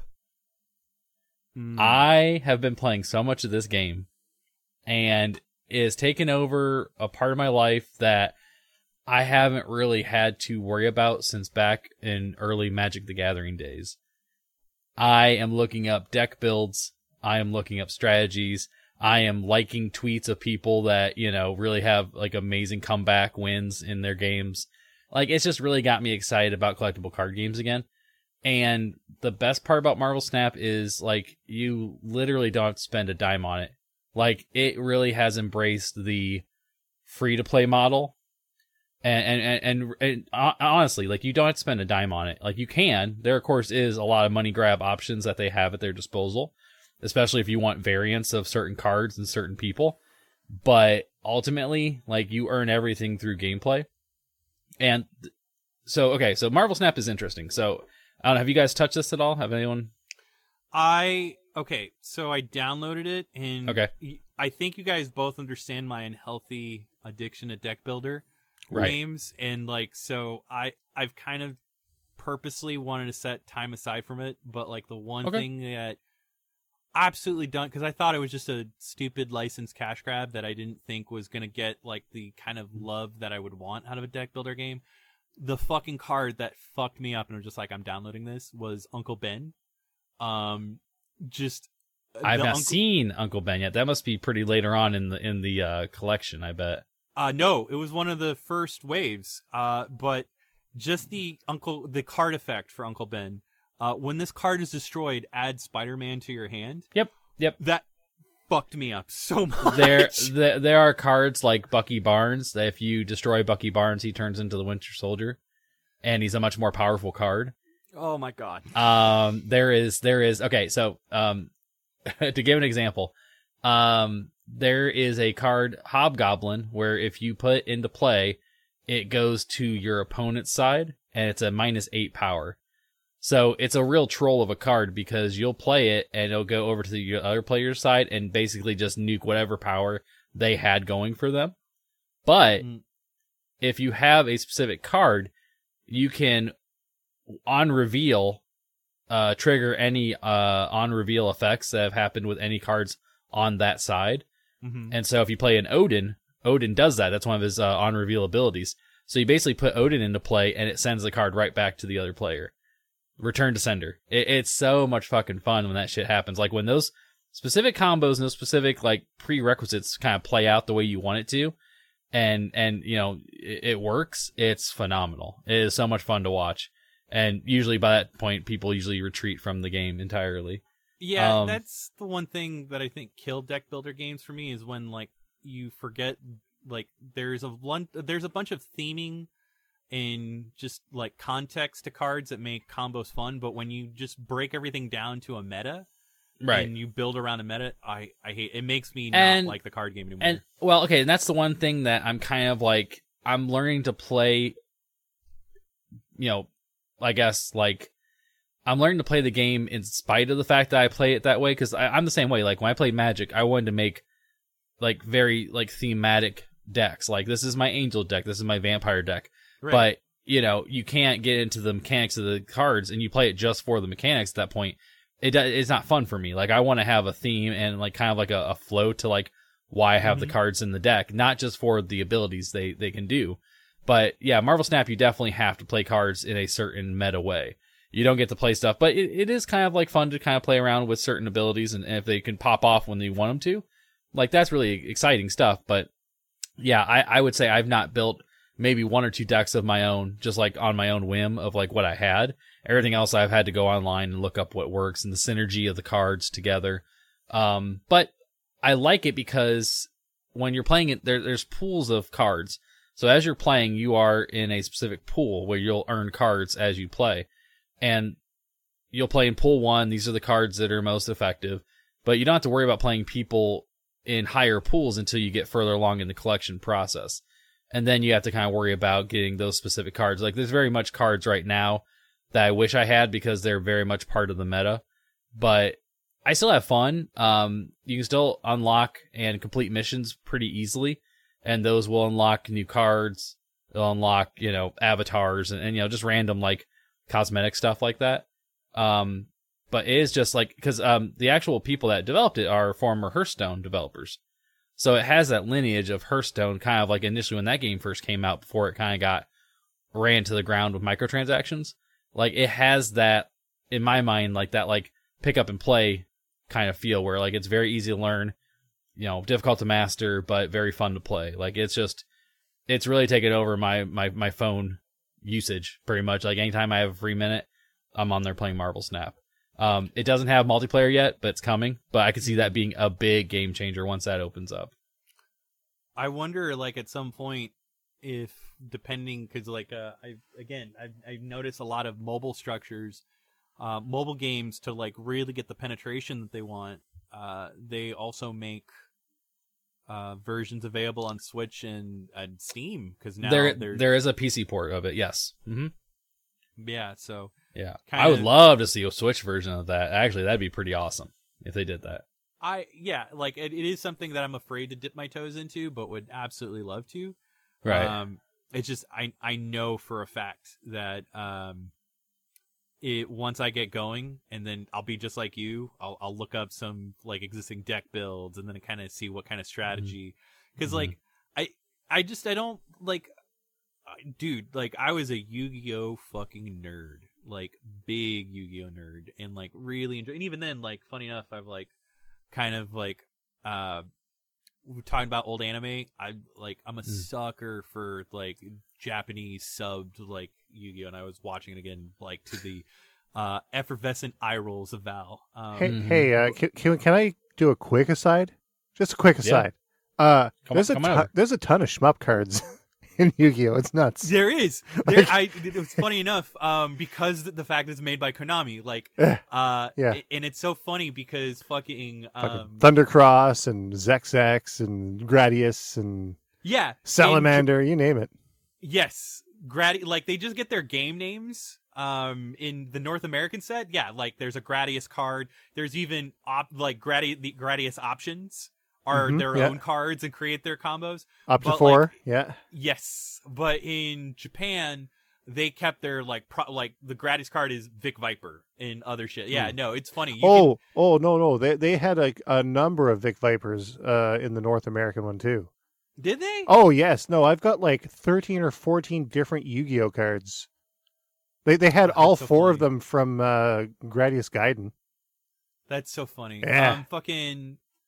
Oh, dude, I still have I had a Blue Eyes deck and a Red Eyes deck, and like they've done so many different retrains and support cards for them now, but like Yu-Gi-Oh fucking sucks now. Like it just, because you can literally, there are decks that can literally win the game in 2 turns on like not even like it's not like a lucky Exodia draw. There's so many like just nonsensical rules, like Pendulum, Link. Like, I was fine with the synchro cards. I'm like, okay, cool. Like, make this fast game already faster. Sure. Then they did the XYZ cards. I'm like, this is too fast. This is fucking dumb.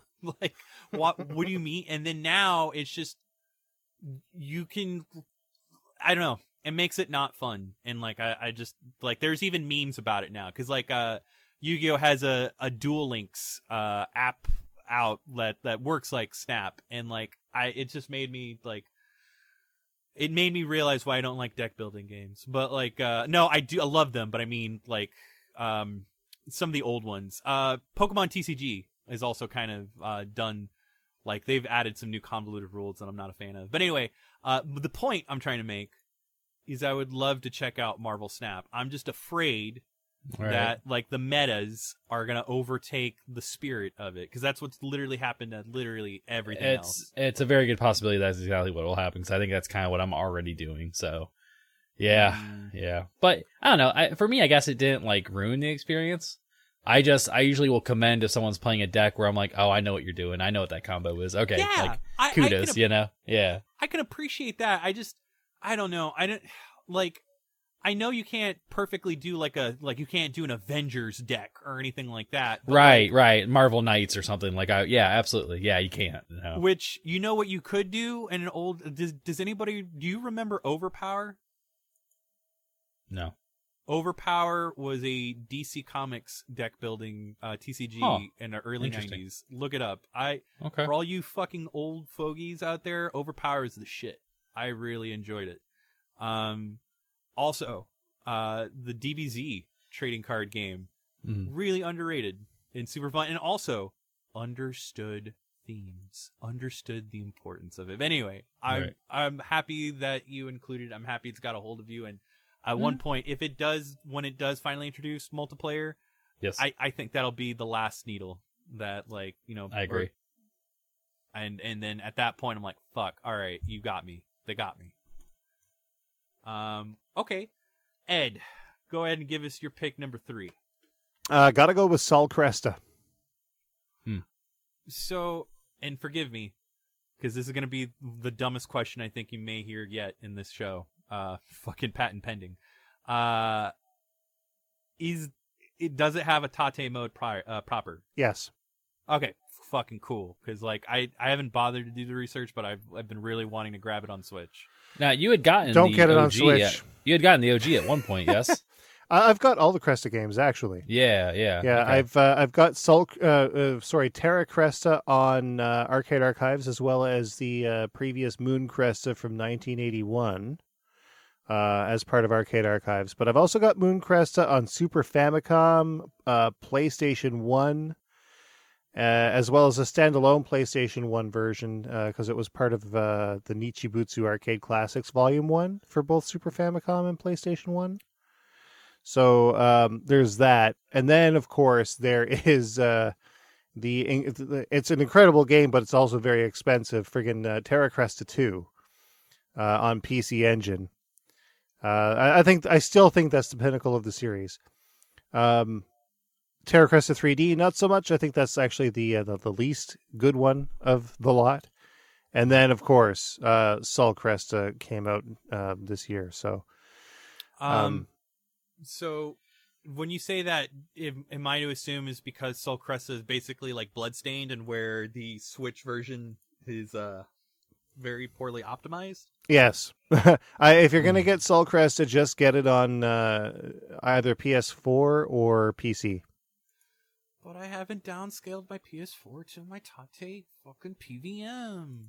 All right, maybe. Yeah. Right. Don't. You'll end up frustrating yourself on the Switch. I've got both the Switch and the PC version, and far and away much better on PC. So, okay. So talk to us. What exactly? I mean, you're here to sing its praises, but I'm just curious. So the idea of Sol Cresta is that, the Cresta series in general, it has a docking mechanic, right? So Moon Cresta, you could earn extra bits that you would dock onto and get more firepower. Terra Cresta and Terra Cresta 2, you would find spots or carriers within each stage that would relinquish a piece, and that would be added onto your ship. But Terra Cresta introduced formations. So basically, and this is cool because like on the Famicom and NES version of Terra Cresta, you can actually change how the formation behaves when you engage it. You only have like 3 uses of the formations per piece that you get, and it only goes to a maximum of 3. So, you can strategize all the way up until you get the 5th piece of your ship. And like Terra Cresta 2, you could do it even more because there was, you could do 5 separate formations of 5 separate formations depending on how many pieces you've actually gotten, and you can change the direction of your shot and everything. It's really cool stuff. The formations are something that carried over to pretty much everything else. You had formations in Terra Cresta 3D, but in Sol Cresta, what was really cool is that your formations would give you different, completely different attacks. And so in order to get a different formation, you'd have to position your ship in a certain manner that they make shapes or lines, either vertically, horizontally. You could make triangles. You could make like a diagonal line. And each one of these formations does a special move. They're all activated by like a gauge in the side. It's all in my review. You can go and see it. The thing about it though is that it's a lot more fast paced and it's easier to sort of get the result you need than any other version of the game. So it's very flexible, like on the fly flexible, rather than before you start flexible. You know what I'm trying to say? So. It's very dynamic. It's much more dynamic, I would say, than any other Cresta game, and I think to that end, it's pretty good. Soundtrack by Yuzo Koshiro, can't really go wrong with that. And the one caveat to the whole thing is that its graphics look like shit no matter what version you're going to play, because they went for some sort of weird filter that tried to emulate like a retro pixelized look, but it ended up like scan lines and shit like that. No, even worse. It was just like it's got like a weird it's almost Vectrix look to some of the visuals. It's a 3D game, but they put a filter over it to make it look like 2D sprites, right? Weird. But like they didn't do it well. If you saw, because I reviewed another game called Draenus, and it was a great game, excellent game actually. But it did the whole pixelized style of 3D graphics way better than Sol Cresta did, 100%. But I think what it is too. Well, I didn't mean to interrupt, but I would say. So go ahead. No, I didn't mean to interrupt. I'm just I've only really seen Sol Cresta in still images, so like it looks fine still images. But you're saying when it animates like shit. Oh yeah, no. When you see it in motion, like I saw the screenshots too, and I was super jazzed for it. And when it came out, I'm like, what the fuck is this? So man, but I think in terms of its gameplay, it has longer legs than Draenus, which is why I picked it over Draenus. Okay. So I think, and I apologize that I may have misunderstood, as far as the Switch version being the worst, is it like poor frame rate, you're not as responsive? Yeah, it dips down, the resolution isn't there, and there is input delay. Okay, so it's, yeah, that's the one thing. Like, dude, they still haven't fucking Bloodstained is still fucked on the Switch, and I'm like, I just don't get it, man. Like, and I keep getting a lot of people saying, "Oh, you just don't like Switch. Switch is good. I don't notice anything." The thing is that you may not notice it because you're conditioned by it. The fact of the matter is that the Switch will. If I've got the choice between PlayStation 4 and Switch or PC and Switch, I'll always go to either PC or PS4 over Switch, because 9 times out of 10, with the 10th time being, what was the one that came out that was really friggin' responsive? It was the, what was I going to say? It was still had input delay, but the S tribute for layer section was better on Switch than it was on PC, but like not by much. PS4 was still best for that. But yeah, no, it's only very rare that something will behave well on the Switch, and I don't know why it's so difficult to nail that down, because like the Livewire stuff for like the Cave games that came out, Escalada 2 and what was the other one there? Friggin' Dodonpachi Daifukatsu and the Mushihime-sama port. Those are all fantastic, so it can be done. Crimson Clover World Explosion, excellent port, so it can be done. But then you see stuff like Akai Katana, and it's the input delayed on the Switch once again. Like even some of this is the most hot and cold I've ever heard you on the platform. Like, this is coming from the dude that picked this as his golden Zonky. Yeah. And I think the reason for that, I mean, it's what now? 5 years old, 6 years old? Yeah, it is showing his age. It showed its age when it first came out, but like more and more, I think the expectations of it can't deliver what's being expected of it.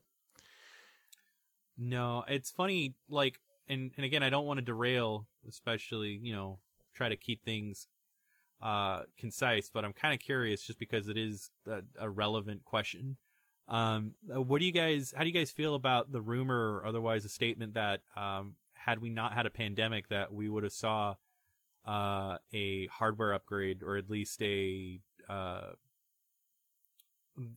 pro version, if you will, like a patch up in the same vein of like fucking the One X or the PS4 Pro. Switch Pro was a rumor that started the second that thing came out.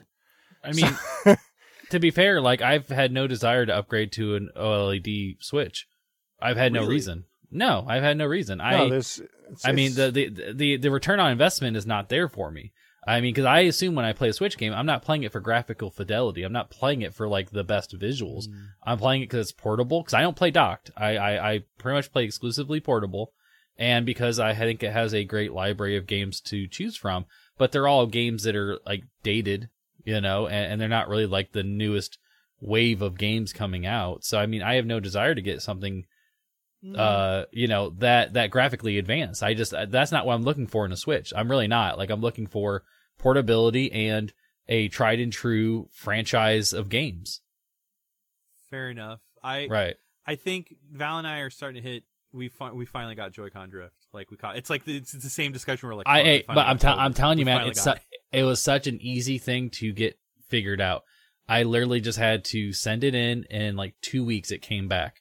And I've had no problem since. It's a very, very streamlined process.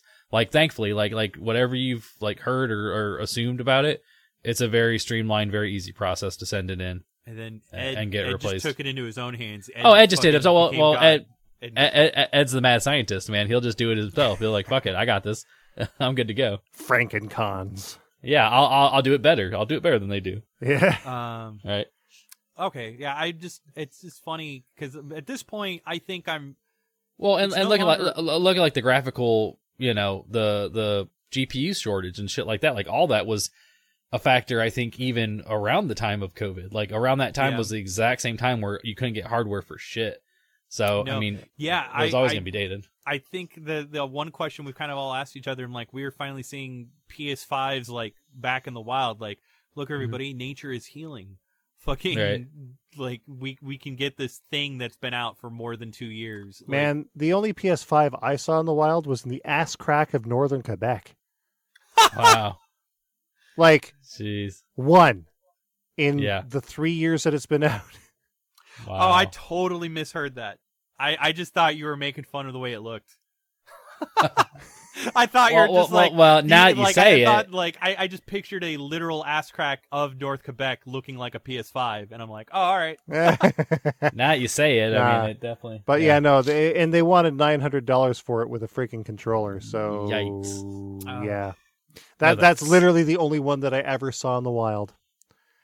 We just need to even get today. Ed in his free Xbox One ass fucking Games Pass. I still don't know why you sat on that, dude. I'm telling you, you're gonna find a lot of goodies there. Even there's one in particular I'm gonna talk about that I got because of Game Pass, and oh man, so there's some really good options, and the only downside to it is that they go away eventually, which really is making me sad. Yeah, but if anything, if you like it enough, you can just buy it and sport. I mean, that's the way I'm going to try to look at it. Yeah, what you can buy it at a discount, which is nice. Yep. So, my third pick is something that definitely came from Games Pass, and it's Tunic. Mm-hmm. And god damn, does this game like still find ways to live like rent free in my head? Only because like I just enjoy it's. even the world of it, which is so subdued, it is so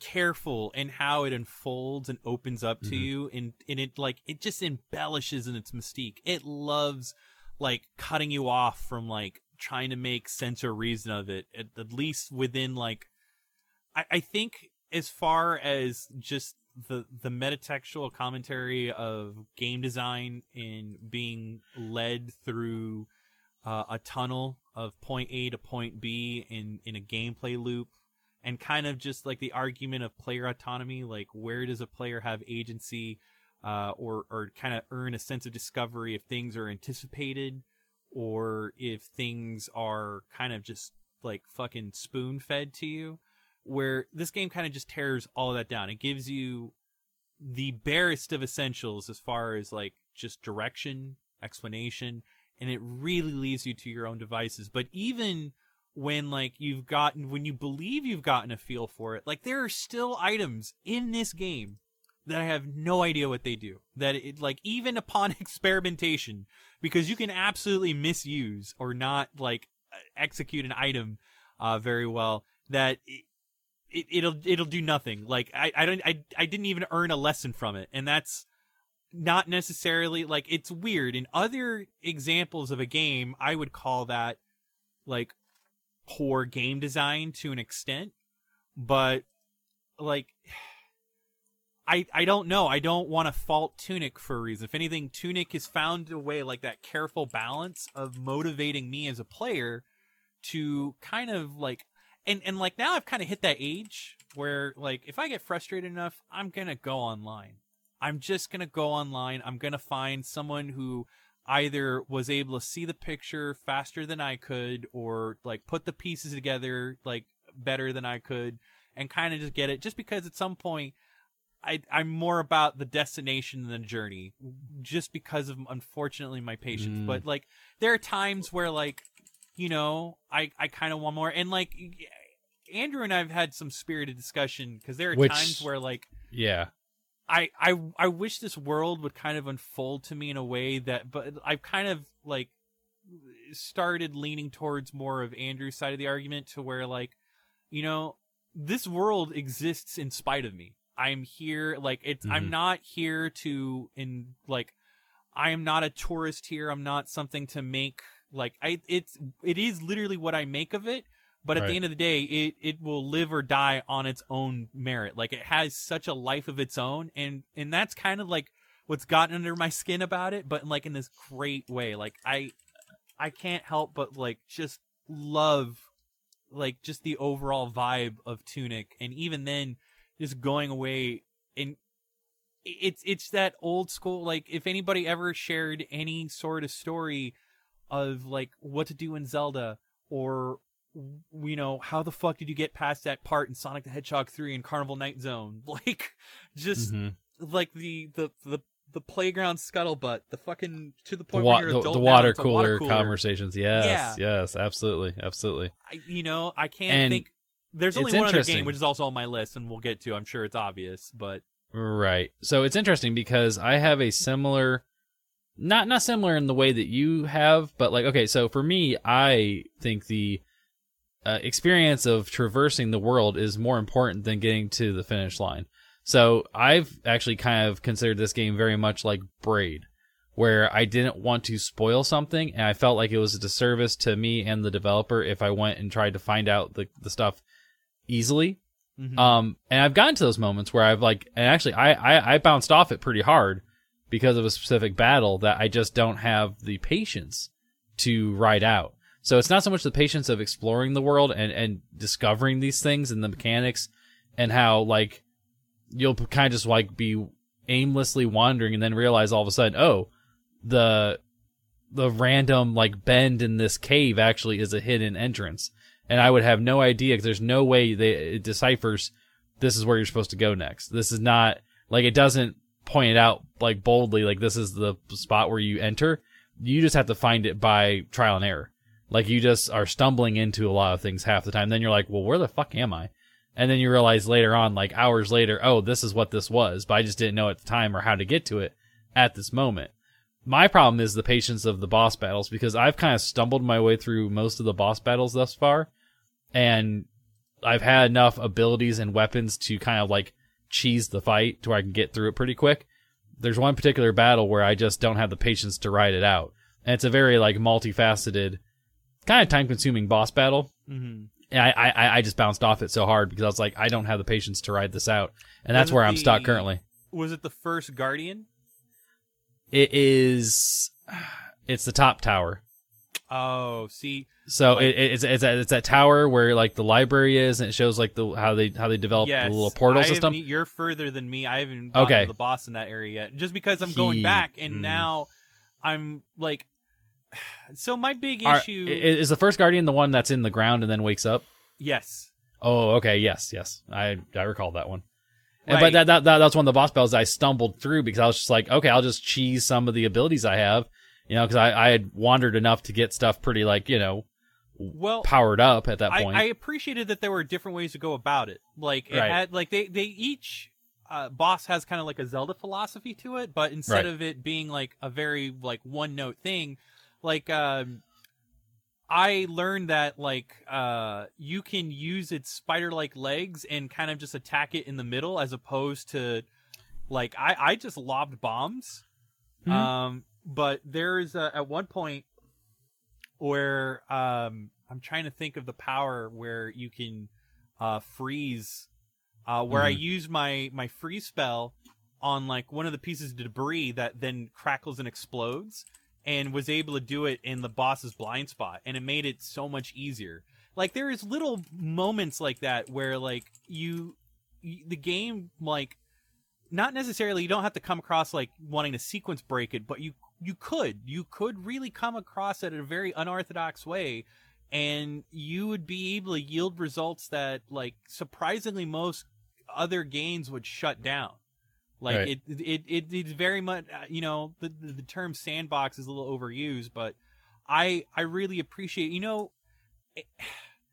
and it's so funny because like, and I know I've mentioned this prior. I mentioned this in the last rant that I have, and apologies, and I'm gonna say it one more time because like it took me. I stewed on it a lot. I've even had conversations with Val, who's very patient in hearing some of the shit because sometimes she just doesn't care. She's just like, this is fucking stupid. But anyway, like there's a whole different like hidden like narrative and universe within Tunic that's spelled out through a completely like cryptic language that is never ever revealed to you in game.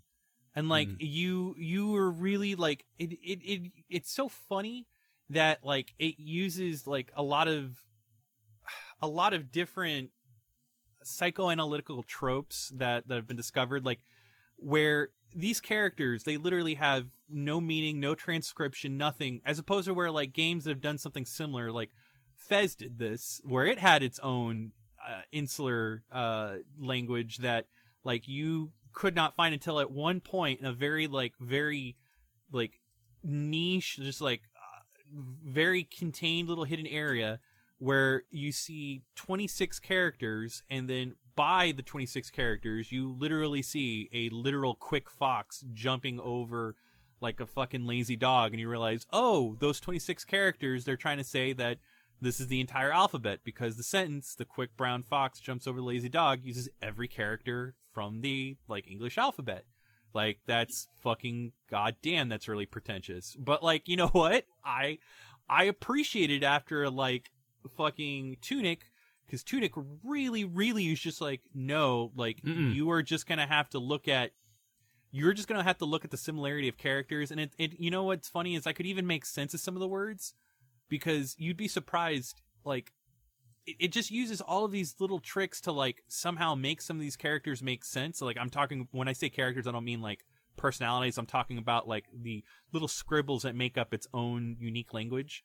Like, for example, if I were to give you a sentence of words and I scrambled all the letters in between, like if we take one singular word, but I kept the first letter and the last letter of it the same and scrambled the letters in between, our brain can still read it in the same way that it's weird that, like, you know, depending on like just how, like, reading comprehension levels aside, in some instances, even some of us have gotten to a point where we can seamlessly read words upside down, or we can, like, you know, it's the same, like, psychoanalytical tricks that, like, you know, play upon us when we see, like, a fucking round of Wheel of Fortune. Now, taking that and applying it to characters that appear in clusters of 4 or 5, and then just kind of applying that to the principles of the English language, there's already somebody out there that's translated the entire manual. But, like, the labor of love that it takes to, like, invest and really sink your teeth into it, right, and just, like, you'll get just as much as you put into the world. I you know what? No one's done it like Tunic. And right. And I also feel like it's strange, because then you actually, like, come across where, like, you get a page of the manual and you've already accomplished that, because just the exploration's so open that you will find and get into things, and it won't hold you back. It won't prohibit you from doing any of it. It truly lets you explore, and if you figure stuff out on your own, great. You know, because the manual, like, is there to help once you get to that point. But I've definitely discovered pages of the manual that I've already been there, done that, like, a while ago. You know what I mean? So it was like, oh, that would have been nice a while ago, but I figured it out. Just intuition and perseverance. Like, you eventually figure stuff out in that game. But like I said, that boss battle in particular, man, like, I'll go back to it now, I think, after the fact, and maybe, like, approach it with a little more patience. But those boss battles, if that's what a Souls game is like, I'm going to have some trouble playing Elden Ring. I'm not going to lie, because some of those fights get kind of hard, and that's why I've heard it's very Souls-esque in some of the boss battles. I don't know, would you agree with that? Yes, but, like, even then, like, I would say that and those two really share, because, like, again, prior Souls games was very much like the get good, whereas, like, I think Tunic gave you just enough room, because, like, there's another thing too that it does that I wish, it's just so, like, it's two different schools of thought, where, like, you know, there's this argument about Elden Ring, and, like, I don't want to dip too much into that when I know it's going to make another appearance in conversation. Sure. Where it kind of drops any direction that it gives you as far as, like, what to do in a gameplay situation through, like, this fucking dense lore. Tunic does the exact opposite. It really just, like, it does everything through such a minimalistic way, to where, like, the ability cards, like, fucking, I still don't know what some of these fucking do. Like, I know, for example, like, the bracer card will, like, does give me, like, boosted defense, but if I equip it, like, I'm not going to hit as hard. And, like, that bracer, like, that's universal. In any RPG, any role-playing game, you know what's up. But then at a later point, it wasn't until, like, I literally just swapped cards, the tincture card, which is just a fucking wine glass with a little, like, you know, it's just a wine glass with, like, an aroma coming from it.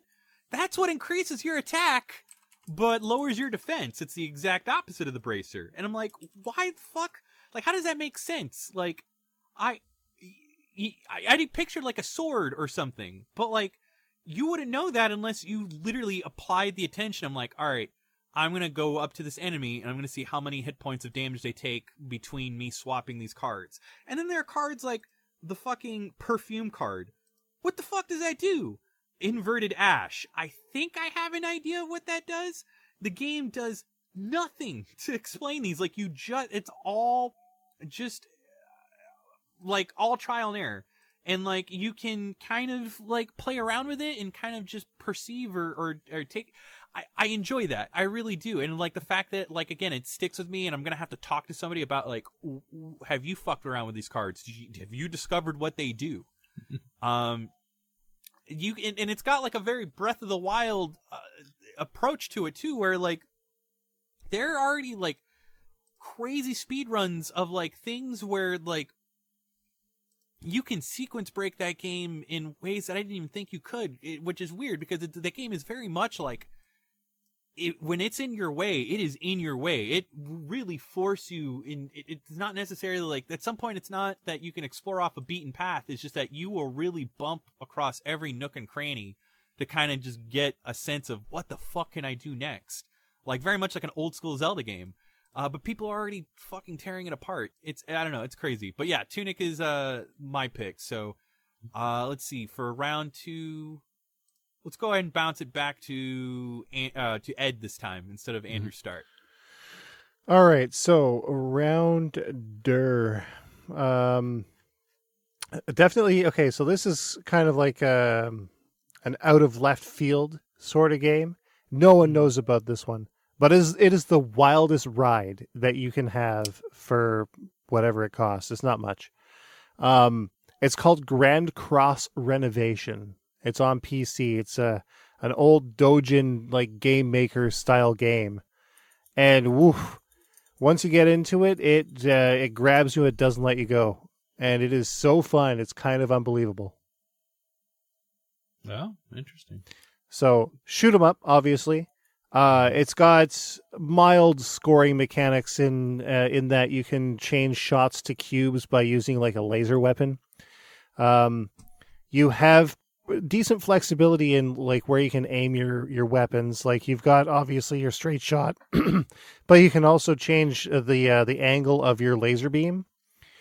And there are points where you can like dock into like a giant suit of armor and basically turn yourself into a boss. It's super cool. Some of the backgrounds kind of look like a 4-dimensional tesseract. It's nuts. It'll break your brain if you think too hard about it. I would definitely say it's not for the easily triggered in terms of epilepsy. There's a lot of flashing, a lot of like patterns, and a lot of like visual noise within the presentation. But wow, it wasn't ever a good ride. The music was fantastic. It was more or less brief, but I think it stood out more than any other shooter I think this year. Can you speak to like the story of it? Because I feel like is there like some like maybe interesting stuff with like a story of the game, or is it kind of like there is a story, but like it's your typical shoot 'em up kind of fare. Like you basically have to destroy like a central core, and that's like the main thing. Okay. Like each of the main big bosses have this core that you have to destroy, right? So you mentioned it's a game maker. Well, it was Game Maker. It was made in like Pixel Game Maker, I think, is what the engine was that it was used. Yeah, it was like a Sega Saturn sort of thing, and then they adapted that over to like a PC game, and it came out of nowhere, and it didn't get a ton of attention, but man, for what it was it was rough in some places because like one guy made it, right, but. For what it was, I think it's probably like the most stylish shooter that's been released in 2022 for sure. Just from a purely aesthetic standpoint, nothing else touches it. It's got a demo. Yeah, man. It's got I'm loving the look of it. And like the prologue sounds like something like straight out of like. It sounds like Hitoshi Sakamoto did it, but it wasn't Hitoshi Sakamoto. It is super duper good. No, I would 100% recommend checking out the demo. And if you like it, just pick it up. I'm literally downloading this as we speak. It's wild. Nice. It is wild. It's a very wild game. Yeah. All right. I like the look of it. Like it very much like you mentioned Saturn 2. Like, it's definitely got Radiant Silvergun looking vibes to it. Yeah, there's, like I said, some of the backgrounds are pretty mind melting. But yeah, you're right. It harkens back to like a Radiant Silvergun, almost like a Sega Titan V style of visuals. I like it too. Like, dude, I would have to say, like, and again, which is definitely like kind of gonna play into how we approach Golden Zonkies for 2023. Retro video gaming like it's bigger than it's ever been. Like it sucks that it's kind of expensive in a lot of aspects, but there's also a lot of different things that have made it inexpensive, especially the Mister.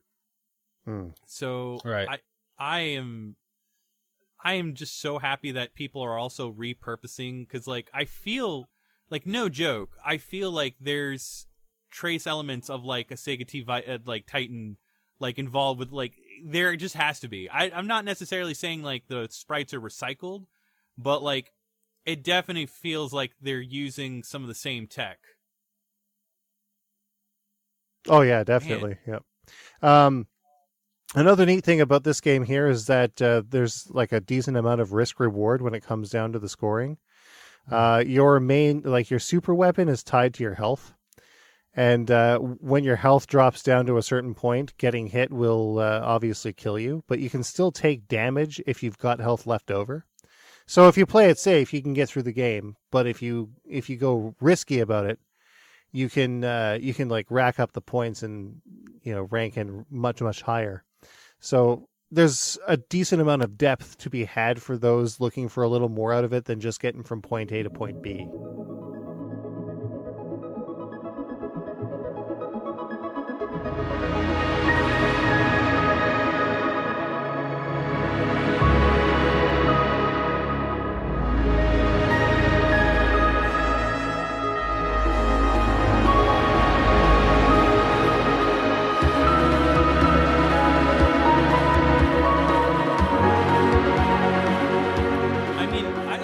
There's definitely, like, I definitely see myself kind of getting. It's so funny because Radiant Silvergun just got a re-release on Switch. Yeah. And I used to be one of those, like, I do not. It wasn't until like just playing around with it after kind of like appreciating some of the principles from other Treasure titles. Like Ikaruga clicked with me from the start. And it still does. I still enjoy it.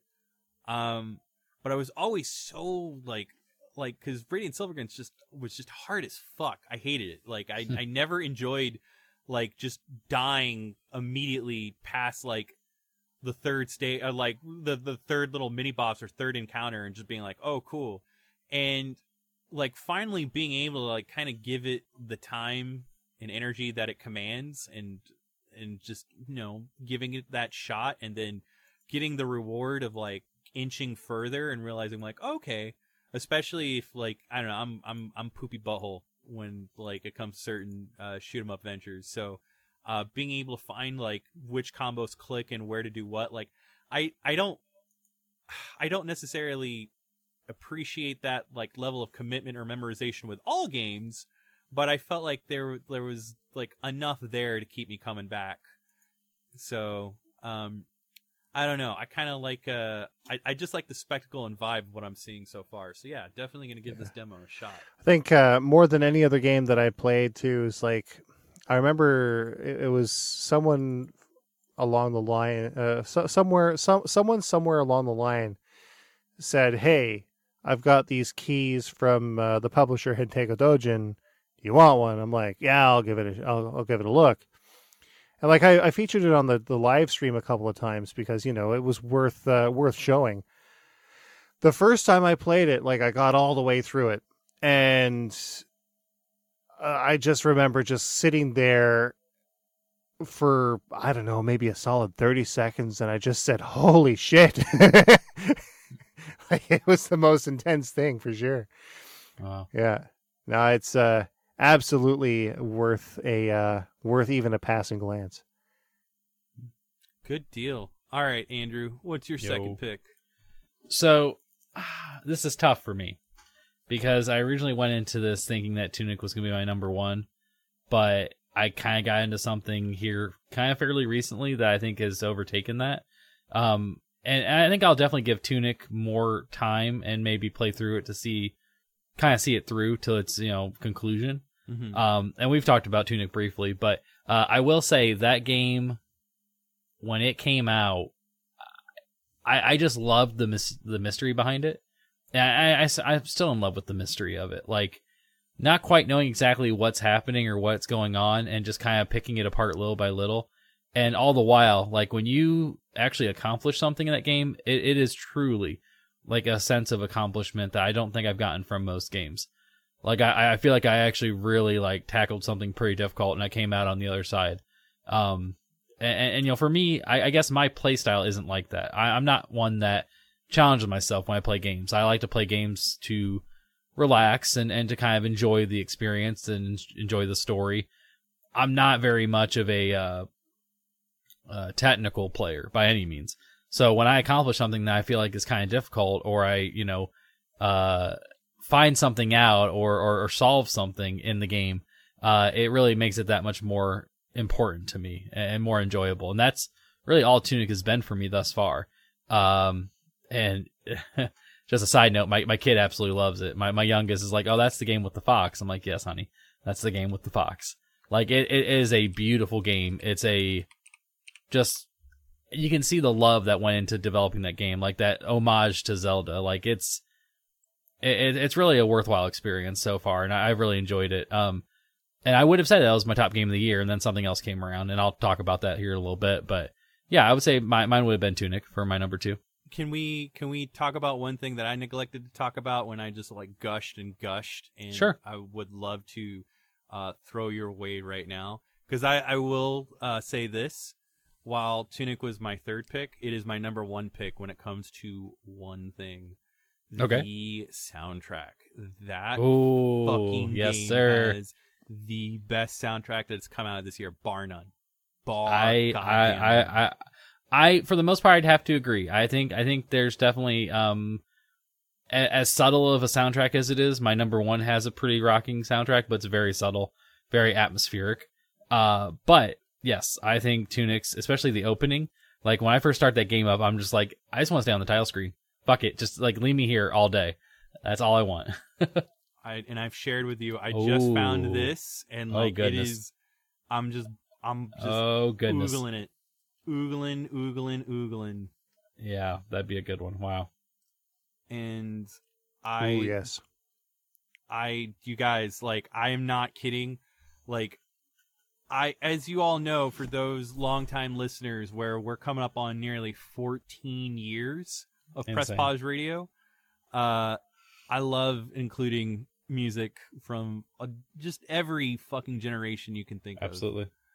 I really cannot stress enough. Please, if you anytime you're on Spotify, just look up Terrence Lee and Janice Kwan. Like, just put the shit in your ear holes.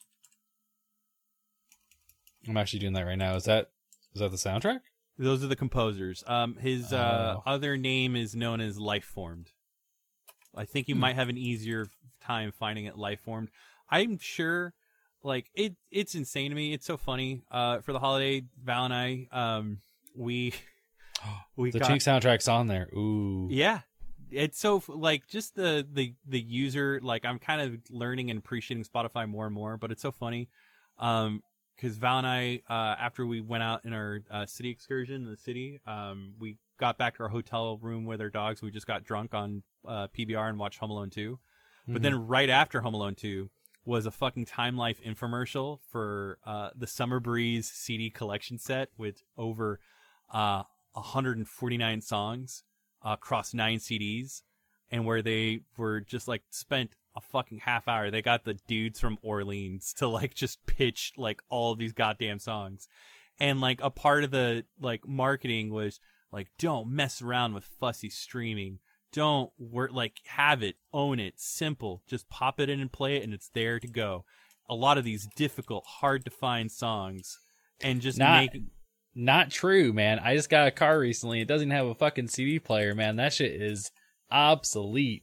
So you can't play CDs anymore. No joke. Val was just screaming like and laughing, and then like she's like, I guarantee you, if you go on Spotify right now and you search Time Life Summer Breeze, somebody's already fucking put the entire collection there to listen. And sure enough, it was just, we were laughing so hard because you know how they do the montage, just like such hits as like The Cars. I'm like, oh, you mean this? And just search it within the list, found it, and played it. Easy. Or Summer Breeze. Just it was so fucking funny. I got Spotify Premium, man. Nobody's doing it like this right now. Like I'm ready to go. Oh no. After Val found out that you can add additional users for like only $1 more, she found, because like I've been so like clutching at my pearls of like, oh, I miss Last FM, so now I'm embracing Spotify. I'm finally. Oh, Spotify even does the thing where it recommends concerts coming up of artists you listen to, just like fucking Last FM. It's weird. Yup. It's very and I'm like, weird. all right, you know what? All right, fine. You got me. You fucking got me. So, anyway, yeah, no, absolutely. Like, incredible soundtrack. Easily the best piece of composition for video game music. Like, I cannot, like, Ed, even if you don't play this game, just listen to the fucking music. Like, it is so good. Like, just thinking about it right now after we play the show, I'm putting that shit to listen to. Yeah, I to that shit. I saved it to my Spotify, so I'm good to go now. Oh, if it's on Spotify, yeah, I'll queue it up. Yeah, for sure. Please, I humbly beg of all of you. Okay, but yeah, it's so funny too, because like it had a very like controlled like as far as like the overall conversation. Mm-hmm. Like it commanded like a bit of the like collective mind share of everybody in the gaming space for like a hot second, and right. Then I think it kind of got like Horizon Zero Dawn in a sense, because something else. I think it wasn't just Kirby; something else came out. Right. Yeah. I mean, it had a brief window of where it was the only thing that was being played, and then something else came out and it took over. Right. And I don't even remember what fucking came out. I don't know if it was like, oh God, Ghostwire Tokyo. I don't know. I'll look it up. It was a springtime release, wasn't it? Yeah.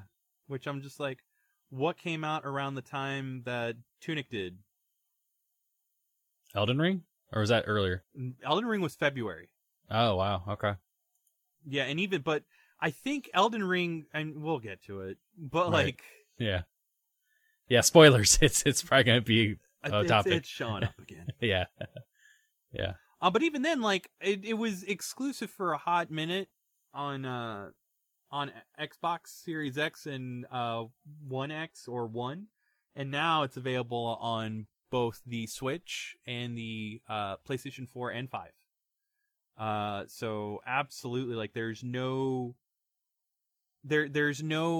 excuse not to play it. I think especially like the Games Pass. So it released in March.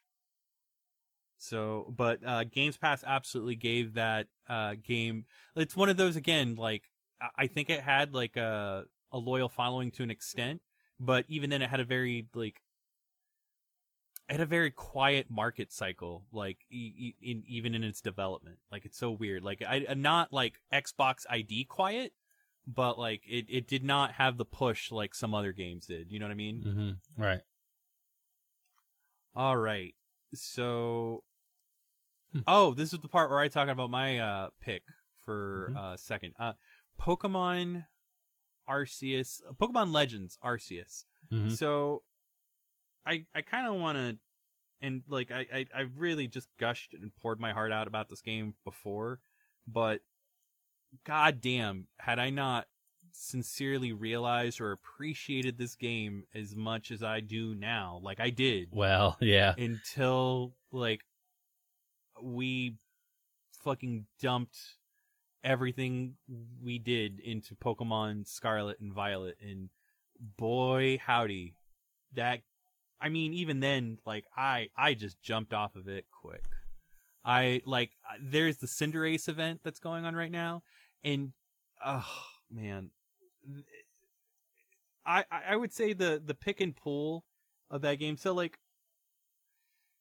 it's so funny. Pokemon Legends Arceus was referred to commonly, even like in its like at the time that it came out, as like a glorified tech demo of certain design principles that are just being like tested out or just kind of getting the guinea pig treatment for Scarlet and Violet. Not to then realize at a later point that Scarlet and Violet was absolutely the messier interpretation of that design philosophy or those mechanics. Because I will say this, a big criticism of Legends Arceus was the open world feeling a little splintered and not being this one big cohesive thing, and that it was very empty. And where, like, it was very empty, and, like, even then, you didn't have trainers to really engage with or fight. You had, like, very, like, the trainer encounters insanely low. Very, like, it didn't really happen as often. Like, a lot of the emphasis was put on just the overall catching sensation and the exploration regarding that. Right. So when Scarlet and Violet, it was kind of like, okay, we're gonna get, like, you know, down to earth, like some of those familiar mechanics and dynamics we appreciated from previous games, but also with, like, all of the flourishes that were introduced by Pokemon Legends Arceus. I was so goddamn stoked. I could not tell you how quickly I 180'd on Scarlet within, like, the first hour, just because of it felt like such a step backwards in comparison to Legends Arceus. Legends Arceus really does feel like an open world. Like, while it may do so in these, like, very curated slices of its overall world, it's still done in a really brilliant way. Whereas, like, I could not, like, I'll tell you right now, the world of Paldea and Scarlet Violet really does feel like a mishmash of random fucking architecture that I could not, like, I really could not point out a landmark to. It's the same argument I make for Batman Arkham Asylum, where, like, I could tell you every corner of that goddamn island, but, like, you put me in Arkham City, and, like, it all feels the same to me. Mm-hmm. Where, like, and that was only exasperated in Arkham Knight, where Gotham City almost had very little identity, to where it just felt like drab building after drab building. That's what Paldea kind of feels like, where it's just gorge and sometimes mountainside, and then, like, there's, like, the only area that really sticks out is some of the waterfronts. But even then, like, it's just so much fucking, like, landscape that you just blindly traverse over. Whereas, like, there was a lot of personality to Hisui in all of the areas and lands, and, like, just carefully traversing them through the different mounts, and, like, being able to sneak around and have that empowerment to, like, catch a Pokemon off guard and completely just, like, and the fact that you, like, there was a real sense of danger, like, that Pokemon encounters required, like, the utmost tact in just making sure that, like, you did not do anything to endanger the approach, because it wouldn't be you fucking up the chance to catch a Pokemon. It would be you just dying, like, a sense of urgency and danger that's never been introduced or done before, and was, like, an incredible thrill. It just made, like, it really gave me everything I wanted out of Pokemon. And, like, Arceus, out of the two, is absolutely the superior game. Again, we don't have, like, some of the other mechanics that, like, I wish it would, like, that Scarlet and Violet do, like, a little bit more of a variety of new Pokemon, or, like, the raiding mechanic, or fucking terrestrializing or testiculizing, whatever the fuck. Like, it's it's so rote, dude. Like, like, I really feel like with Mega Evolutions and then Gigantamaxing, like, at that point, like, they peaked, and now it just really felt like a tacked on gimmick. With Hisui, it kind of felt like it got down to, well, Legends Arceus, like, all of it really just got down to the original spirit of Pokemon, like that sense of discovery, but, like, just doing so and kind of going about it in a way that really, like totally injected a sense of life into Pokemon. That I again, if people were to ask me, there are two Pokemon games, and, like, I really feel like a lot of what made Scarlet and Violet so disappointing was just the fact that, like, Game Freak, like, had to shove 10 pounds worth of, like, development content into a 5-pound bag worth of time. Like, there's only so much that could have been done, but, like, thankfully we got one incredible game out of that, and little meow. My cat's just all excited about Arceus, man. Into it. I cannot stress enough. Like I even appreciate the alpha aspect. Again, that adds more to the sense of danger and discovery that like really makes you appreciate like just the overall vibe of Pokemon versus like the Paradox Pokemon, or like, I mean, at the end of the day, like Scarlet and Violet, it's fine, it's serviceable. But if you wanted like the real game changer, the real like, holy shit, man, this is Pokemon, Legends Arceus is the way to go. Well, I think it's like, it's Pokemon that you didn't know you needed until we got it. Like, this was not a Pokemon experience that we've really been kind of, you know, able to play until now. I think the technology and just the generations have finally caught up to where this is something they can actually do in a Pokemon universe. I mean, we've always wanted like the Pokemon MMO. We've always wanted the Pokemon open world. And like, these things can kind of be possible now with the technology and with the infrastructure in place. Like, you can do that kind of stuff now. And I think this is kind of a lot of those dreams becoming reality somewhat, because now we're able to accomplish more things in our games, and they can take these kinds of risks. Because Pokemon is a franchise that you don't want them to take wild swings on. Like, you know, I mean, granted, I want them to, but I know they don't want to. They financially aren't going to take big swings on Pokemon. It's like a tried and true franchise. But they have the financial net to do it. If anything, this is what I want. But will they? I mean, is it something that they would normally do? Probably not. I mean, because at some point, I would say the franchise stagnated, and then it saw a resurgence. And I would argue that a lot of the resurgence is one of two factors. Mm-hmm. Kind of dipping back into some of the nostalgia factor, because like a lot of like, mm-hmm. like there's a reason why one of the first events that Scarlet and Violet got was Charizard. You know, there's a sense of nostalgia to it, to where even fucking like a mom at this point will know a Charizard in addition to Pikachu. Mm-hmm. You know, but also just kind of the fact that they like play around with some of the fundamentals and principles that it made it work. And then like Arceus was just kind of like, well, no, remember the like vibe of going into a giant open world and like there are these dangerous monsters.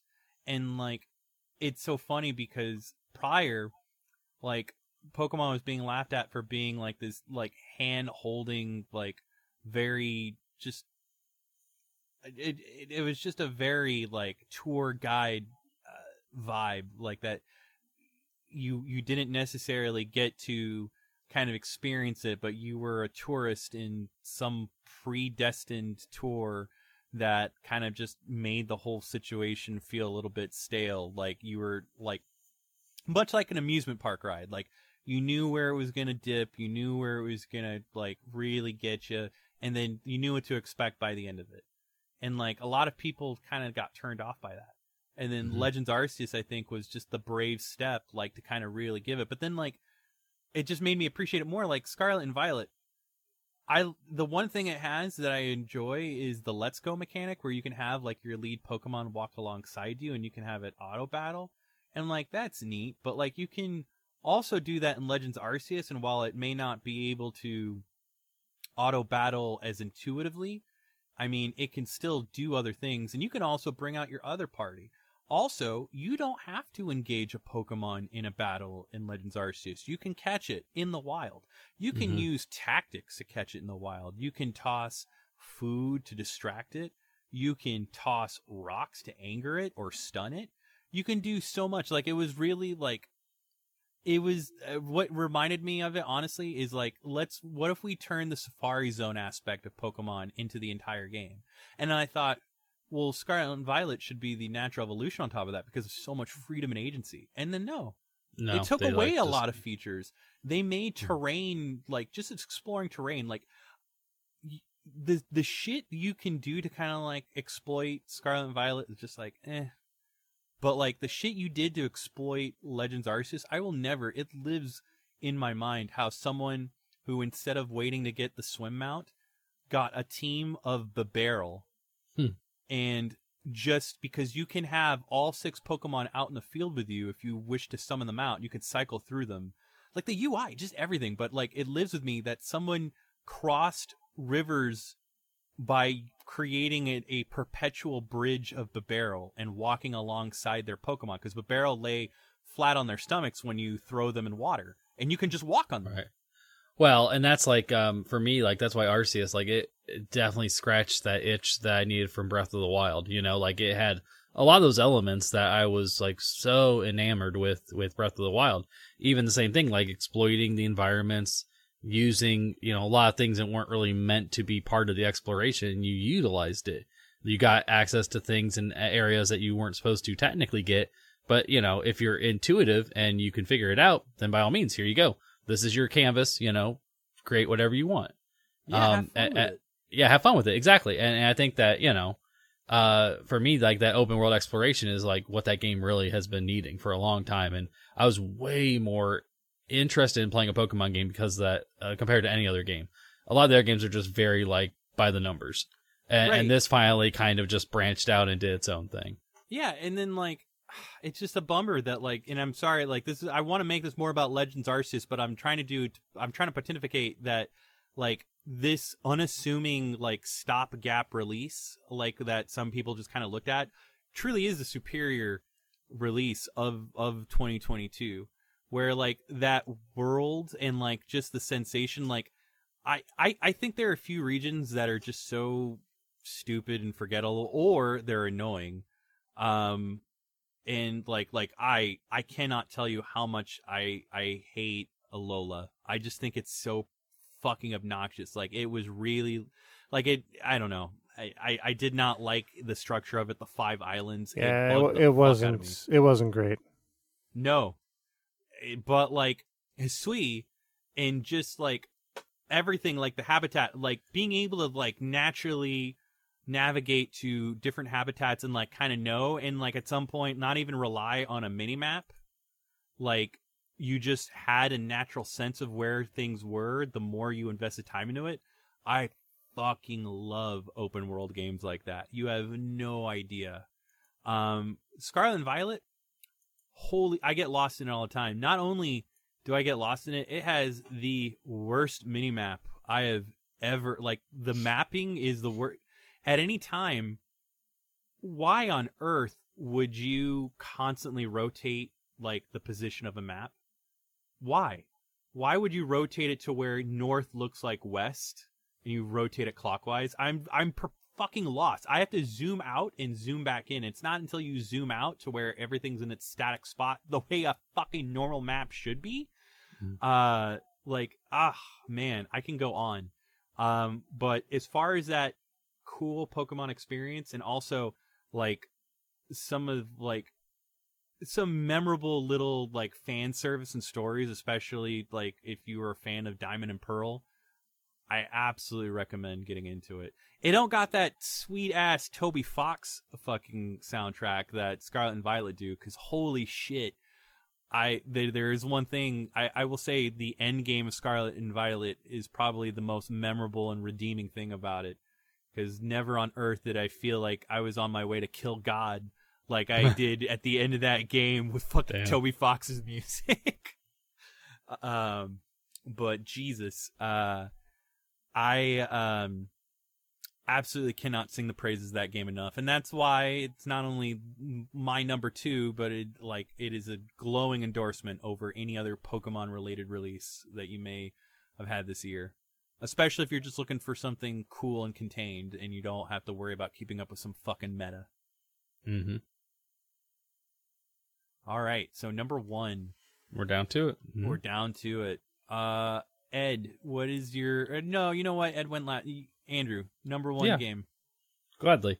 So I kind of preluded to this. Like, I thought Tunic was going to be my game that I was going to say it was number 1 for me.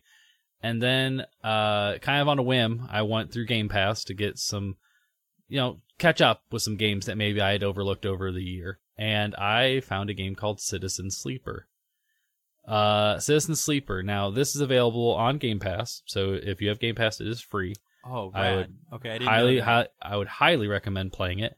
It's also available on, I believe, Steam and Switch, if I'm not mistaken. So this is kind of a homage to tabletop RPGs. It is a narrative experience to where you are using dice rolls and character classes to create this story. So just kind of like a little bit of a synopsis on the game. You are what's called a sleeper, which is essentially a robot with human consciousness built into it. So like the human is frozen somewhere. We don't know where. But its consciousness is in this robot that could perform one of 3 different jobs.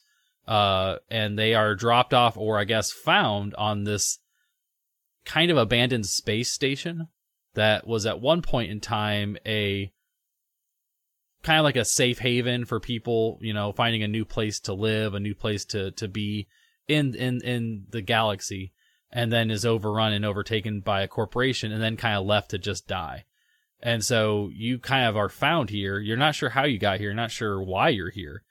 And throughout the narrative experience of your gameplay, you kind of create that story for yourself, you know? So it's really letting you take the reins of what you would probably accomplish through playing a tabletop game, you know, something with like a big, huge book and has a lot of rules, a lot of, you know, not so much like D&D. This is probably more of like your more indie kind of tabletop RPG experiences. So it's kind of like made into video game form is probably the best way I can describe it. So when you're playing through this, you go through cycles, which are like days, and throughout a specific amount of days, you have to basically survive. You have to find a way to escape. You have to find a way to be a part of this society, kind of whatever you want to create your story as. But all the while, you as a robot, your robotic self is actually decaying. You're actually falling apart. So not only do you have to create the story, kind of, you know, find out your place in this world, you're also trying to save yourself because you need to find a way to either find sustenance to like survive, or find a way to slow down the decaying process of your robotic body. And that's all something that happens throughout gameplay. And so while you're going through these cycles, you have to like roll dice to accomplish specific things. You have to also like there's like timers. It's very convoluted when I explain it. I wish there was a way I could like show it maybe and it'd make more sense. But I mean, if you've ever played a tabletop RPG, there's so many elements, there's so many aspects that you have to be mindful of. You know, it's not just like, okay, here are my stats. Okay, well, what's my relationship with this person, or like, what's my ability here? Like, there's so many variables you have to incorporate into a game like that. This just makes it to where it's done within game mechanics, and it makes it a lot more easier to navigate and control. See, it's funny because like seeing this at a glance, and like I've heard you gush about this game different moments, where I look at it and it just kind of appears to be like a really narrative intensive.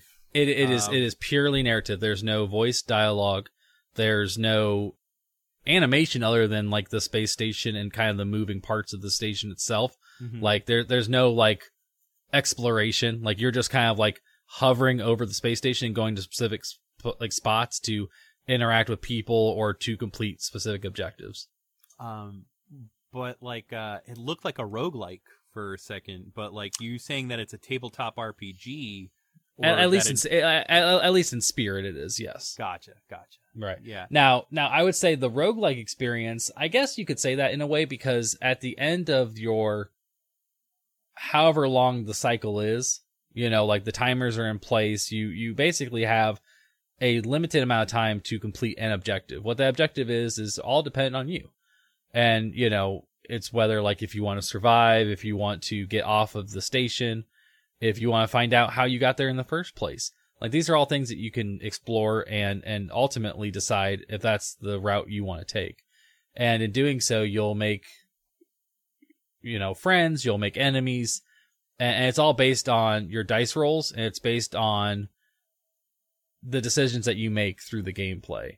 The only downside to it is I feel like once I got through my specific narrative gameplay, that I wanted to immediately go back and do more. And it doesn't really have an elegant way of you kind of like going back on a previous decision and then going a different branch. Like there's no like multiple save slots. It's just an auto save of what you did previously. So if you wanted to go back to do something and kind of branch off to a different way, as far as I can tell, there's not a very elegant way of doing it. You'd have to start over. So you have to play this multiple times to get multiple storylines or get multiple experiences. Kind of reminds me of Nier. Oh, I'm sure. But even Nier has like some crazy branching storylines from what I've heard. Right, but I think like there's like a point, and I don't want to. Basically, there's a point of no return if you go to scour that, and like this kind of feels like that. Like basically, if you instead of kind of building upon it and kind of making your way around the globe of plot, so to speak, you were kind of just tossing away what you've done and taking a completely different path and committing to that. Like, do you have like a new game plus to where you don't basically start with like a foundation of upgrades or skills that you carry over from the previous playthrough? You start over like from scratch. Right? As far as I can tell, if you want to continue on your previous thing, I think it brings you back to like your last day before you've made your end decisions. Got it. So you could kind of like give up on that specific conclusion and go a different way, but you already established so many things. I think leading up to that conclusion, it almost does you a disservice to go back and try to like go a different route. I mean, you could for sure, and there's actually like free expansions to the game that explore different stories and different characters that are optional quests that don't branch into the actual main story of the game. Oh, okay. So there's definitely things you can go and explore, but I mean, it took me maybe 6 hours, maybe a little less, to like get my initial playthrough done. And it didn't even feel like it. It didn't even feel like it. It felt like it took a lot longer. And I just don't know if it was maybe because I was really dwelling on specific situations. I mean, I gotta tell you, my specific playthrough was, I mean, to not get too emotional about it, like, as a father, it really kind of hit home with me because my specific playthrough, not to spoil anything, is a father of a child who are trying to get off of the station and find a new life for themselves. And you as a sleeper are trying to help them kind of get all three of you off of the station. At least that's in my playthrough. That's what I was trying to accomplish. And that was my primary goal, was like, once I knew that was a option, that's all I cared about. I was like, I want to make sure this child has the best life possible, not being left here to rot away. Like, I want them to get some kind of opportunity. Mm-hmm. And so, like, that was my entire playthrough. Like, and it's difficult because as I'm going through, there's other things happening, other things I wish I could pursue, and other things I wish I could try to tackle because they are important as well. Papers, Please kind of vibe of like, who do you let in versus who do you let out, and then it will be, and certain decisions you make will exclude other things from happening that would be beneficial for yourself, for others. I mean, a lot of that is based on just the amazing storytelling that this game can provide. I mean, I'm not sure who wrote this game, but it is. To capture that kind of emotion and experience in a narrative-only game, and that incorporates dice rolls as your main game mechanic, it for something to be so empty of a like abandoned space station, you eventually get to a point where there's so much life and so much love and so much caring and compassion in a place that you would never expect it. And it's very subtle in the way it does it, but like, for me, it's like I could read this. This could be a ongoing series of books I would read and love. I would play this if it was a tabletop RPG, and I would love it. It's just it does such a good job of like the one thing it needs to do is be good in terms of a narrative experience, and it does it in spades. I mean, it's the only way it can accomplish anything is how good the narrative is, and they knocked it out of the park. I mean, I was just so in love with this game, and like I said, free on Game Pass. It's probably relatively cheap on the other platforms, and it's like less than $10 on sale at the moment. And for me, like someone that used to play like D&D with my friends, and wish I had those experiences again, to do it as a solo experience and be able to do it whenever I want, it's perfect. Like, this is like the best thing that could have come around for me this year. It's funny too because we have a friend there, like they're very just passionate about D&D and kind of leading a campaign and doing, and I feel like I really want to show them because, like, again, you've mentioned it in passing. I think they would love it. I really do. I didn't realize it was so like dice roll or just like very much like a D&D campaign. I thought there was a little bit more agency or autonomy to it. But I'm really liking that because I feel like this is something that you can even collectively just play with a partner or just have somebody kind of weigh in and like just make. I like it. Right. I like the vibe that the trailers originally gave me because it has the synth soundtrack. You know, it has all that kind of like, you know, what you would expect from that kind of a game. But yeah, it's really like they literally took a hardcover tabletop RPG book and just condensed it into a free-flowing game. A game experience. Yeah, a digital experience. Absolutely.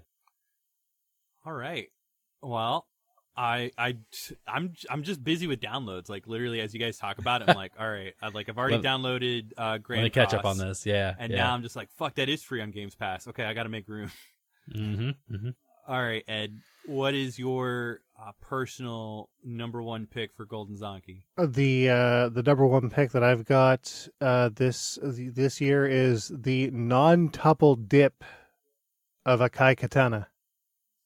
Okay, interesting. So it okay. So and forgive me if I'm just a schlep and I wasn't keeping up.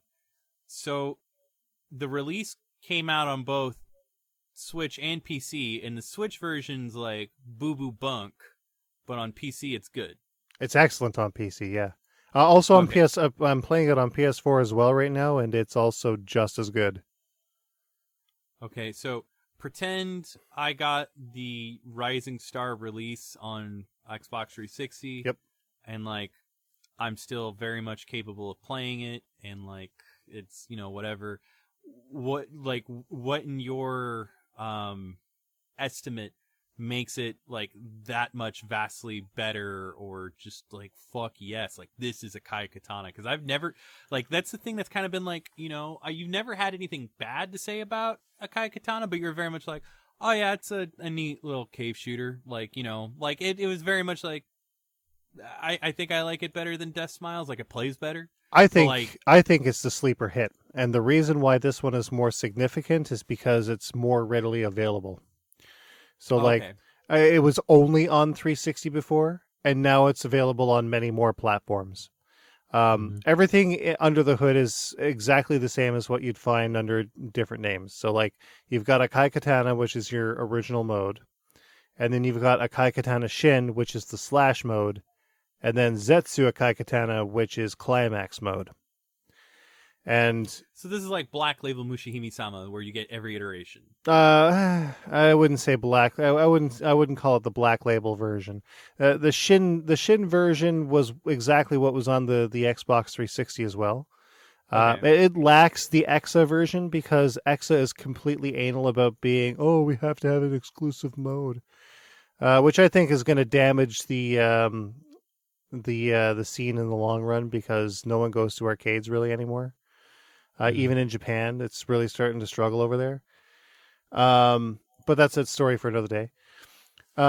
Is exclusive modes only something they would have in the arcade version of it? Yeah, EXA. To get something on our EXA Arcadia, you have to have an exclusive mode, and that exclusive EXA Arcadia mode would never be on anything else but EXA Arcadia. Wow. Yeah. Okay. So I don't know who's shelling out $3,000 plus the cost of the game for that, Right. but you know they can have it. But for the rest of us, what's here is more than serviceable, and you know I think after spending more time with it, man, Escalada 2 notwithstanding, this might be Cave's best shoot 'em up. High praise. Wow. It's super approachable. Like everyone thinks that that Cave games are these impenetrable walls of bullets that have no room for error, and you either do it or you don't. If you can't 1cc it, well, tough shit, get good. But I think Akai Katana is very, what's the word I'm looking for? It's very accommodating to players that are looking, maybe not brand new players, but players that are looking to get a little more familiar with the nuances of the kind of bullet hell that Cave produced. In this case here, I think the the main thing is that you can play for survival or for score. And there's enough there. There's hooks for each that allow you to get further and further in a reasonable time frame. The more that you put into it, and the key to doing that is managing energy and phantom mode deployment. So when you're just flying around, you've got this little bit that will go either in the opposite direction or it'll move around you. You can lock it with certain planes when you hold down your machine gun fire rather than tapping it, so you'll focus your movement slower, and the bit will lock. But I think there's the middle plane. I forget what it's called. It's the orchid. The orchid it'll move regardless of whether or not you're in focused mode, but it'll also sometimes track enemies. So you don't have to worry so much about having it in the right spot. It'll take care of stuff around you. But this is all to say that the energy that's released from enemies will sort of gather around this little bit. And it'll stay there for a set amount of time before it eventually just sort of evaporates. So you got to kind of be quick about it if you want to sort of capitalize on your energy gains. But here's the neat part. There's a bit more depth to it than simply gathering a bunch of energy and then absorbing it after you release the shot button. What you can do is you can drag the energy through enemy bullets. And when energy goes through the bullets, it grows literally in size and it'll increase in value. So you'll get more energy for each one that gets grown by bullets. So you can quickly refill your phantom gauge, go into phantom mode, and that's where the magic happens. So but you have to be actively holding on to it the entire time? Not the entire time, no. Okay. If you want to gather a bunch of energy, yes.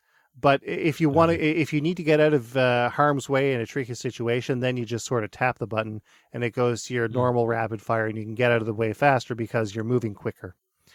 So when you're in phantom mode, there's two distinct attacks. You've got your rapid shot, and then you've got your blade shot, right? Which is ostensibly a laser.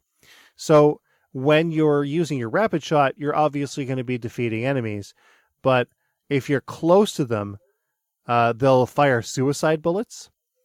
But thankfully, when you're firing rapid shots, you're in sort of a defending mode. So these suicide bullets will bounce off of your shield and circle around and then home in on you again. You can do this over and over and over again until you've got this huge cloud of bullets around you. And if you're careful about it, it's a lot easier to manage than you might think. Now, when you've got these bullets around you and you engage your blade shot, any enemy that's killed with these blade shots will create sort of a little area of effect that will cancel a bullet, and then any bullets canceled will also have that area of effect. And the more that you can get to do that, the more bonuses that you'll collect, and you'll get a higher score faster. So that's where the sort of risk reward comes from. How many times can you fill up your gauge, get a gigantic score, and rinse and repeat in the same stage without losing the ability to collect these bonuses? Because if you do get hit, you're just immediately kicked out of phantom form, and if you're out of phantom form and you get hit again, you're done. So that's a life lost.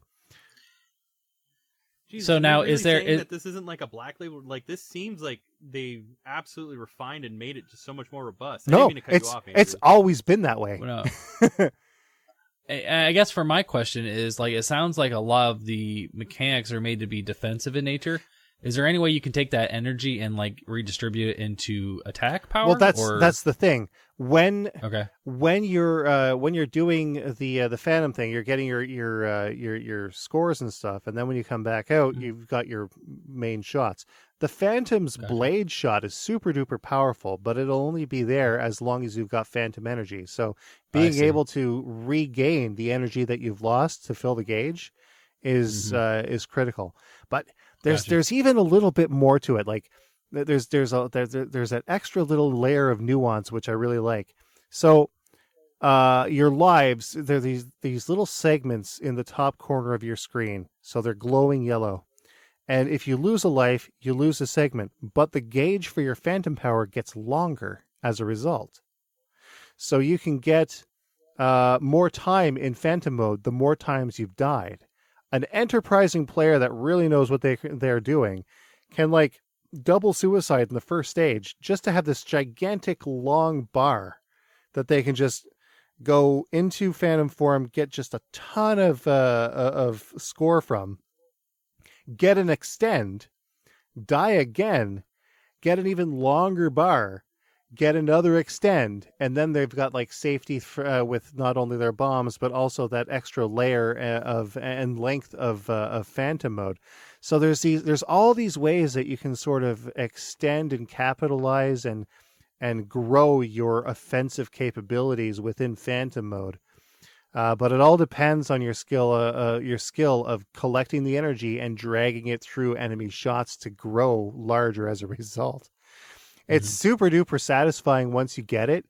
And I'll admit that it never really clicked with me as much before. But once it did, I never stopped playing it that way. And it just, it became more of an addiction than anything else. How high can I score in the first stage? Well, turns out 12 million points by the first boss. So, and that's the first extend happens at 20 million, and the second happens at 50. So, wow. It's totally possible to have those two extends by the end of the second stage. Jesus, dude! Like, I just tried to. And was any of this stuff incorporated into the original release, or is this all like new? This is all the same as you'd find on the Xbox 360, but now more people can do it. Wow! And see, it's funny because this is not the depth that I have. I did not glean any of this depth from the game. It's just a matter of like bullet crawling and just kind of.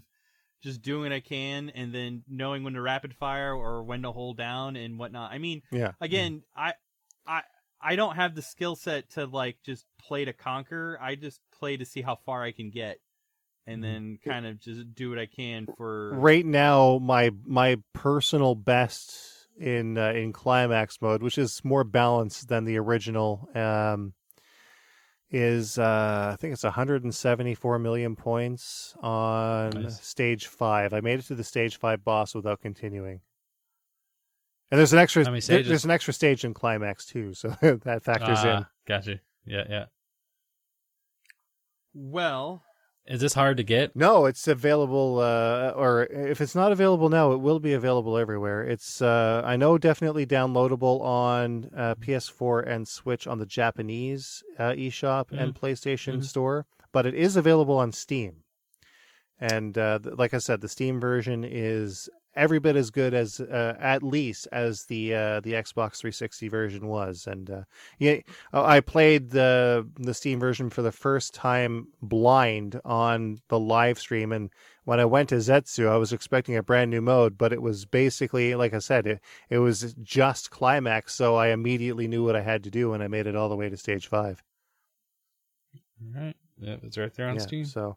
Very cool. Yeah, man. Low key, I think this. I think I like the scoring mechanics a little more in Espgalita 2, just because, it's a little more in depth and you can do a little more with it.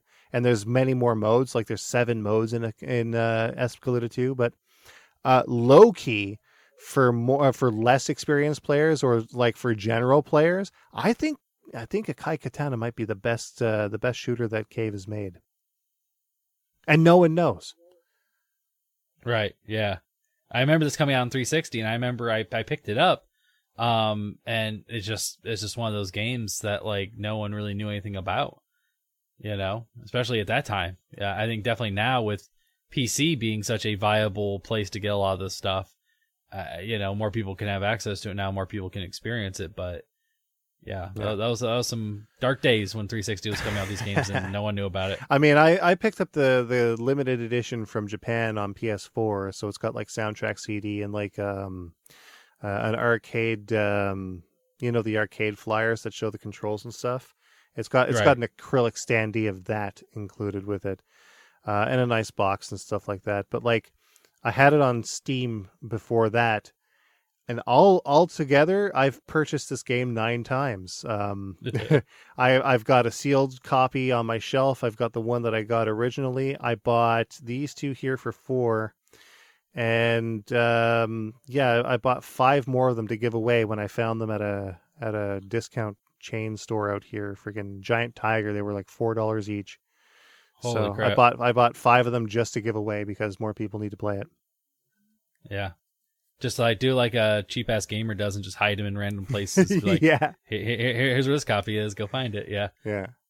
So yeah, 100%. Cool. Yeah, get a Kai Katana Shin any way you can. If you're even mildly into like bullet hell shooters, this is a good one to go. And don't be too. This is all to say, like, this is all just regular modes too. There are novice modes that I don't even play, which is kind of, it goes against the grain of what I usually do because when it comes to like a Doranpachi or if it's like Mushihime Sama Futari, it's always novice that I'm playing because the regular modes are very, very difficult to sort of overcome. And I don't really put much time into them other than playing them on a live stream every now and again. But a Kai Katana, it's very approachable in that sort of respect with a bit of know-how with what you're doing. Again, brand new player, you're going to have to put a bit of time into it, throw it into novice mode, and then graduate from there, and it shouldn't take you long at all. Well, I, for one, am curious to, I don't know, I still have my 360 kicking, but I'm curious to see, just checking it out, especially like the leaderboards I know are most likely barren on those versions. So, man, I guess it's my turn. All right. It's a bit obvious. And speaking of games that aren't good for novices. Yeah, fuck, dude. I'm still terrified to even try this game. Which is, I still can't believe you haven't. And like, it's so funny because so Sean did bow out of this discussion, but out of all of us, him and his father, they have fucking like absolutely demolished this pick. I'm picking Elden Ring. You know what's funny though is, as far as the game that kind of like sunk its hooks into me and challenged the way I thought about video games, that's Tunic. Elden Ring, that just fucking, like, it just engorged, like, every iota of, like, curiosity that I may have had in terms of, like, what happens if I did this? What happens if I went in there? Just everything and anything, like, the very, like, fiber of the Shigeru Miyamoto, like, just poking and prodding, like, completely foreign lands. Like that's all of the energy that this game exudes. And even then, as far as like, it's so funny because the game, as Andrew mentioned, it's not afraid to punish you because, like, I don't want to say let me say, how do I say this in like an elegant way? There is a wrong way to play the game, but like, I think at some point as far as the degree of punishment, or the path that lies ahead of you, I don't think it's to a point where you are like doomed to failure. The game is paced and structured in a way where you can still make the best out of even like the worst build or worst decision, or regardless of skill set, almost to a point where like even then, like if you really want to argue it as a point of skill, like you can exploit or really fuck with the game.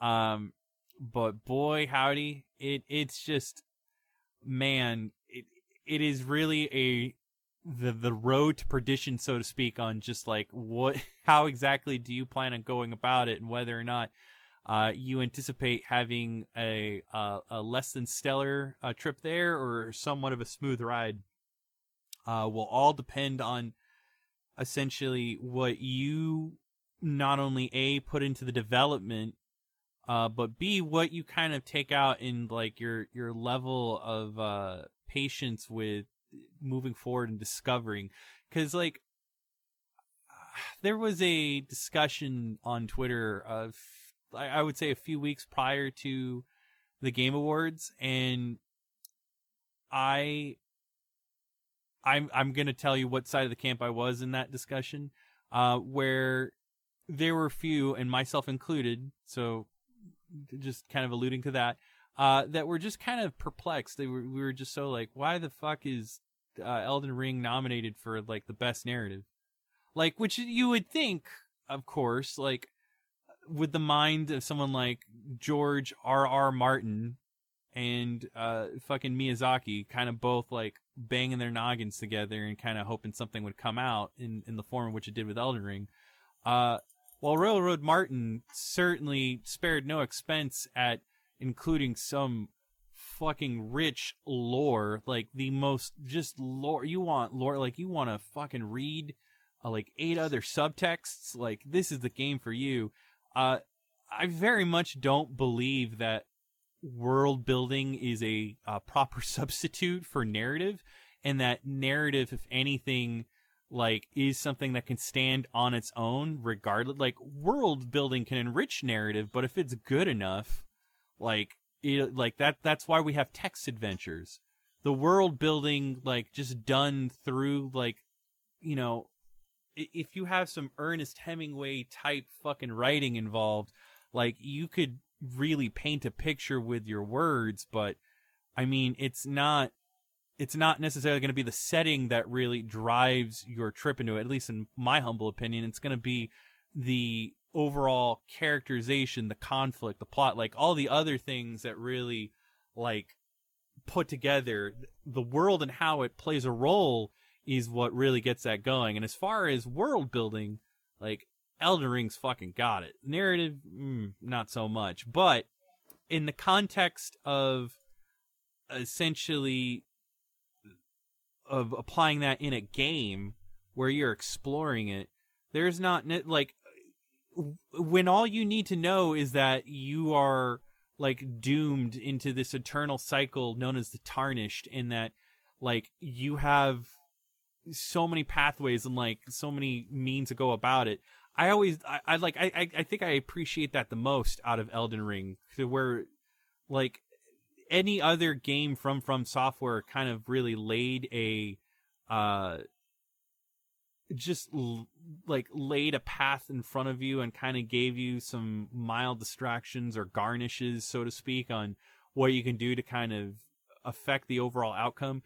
You really did, like, the world really was your oyster. Like, do you want to become the Elden Lord? Do you want to reunite the Elden Ring? Do you just want to say fuck it and kind of just like burn the whole thing down? You don't want to change the system. You want to take control of it, or you want to tear it all down. Never before has like a game really just given you like full reign to fucking go about and really bump your way through it. I just wish that it was a little bit more.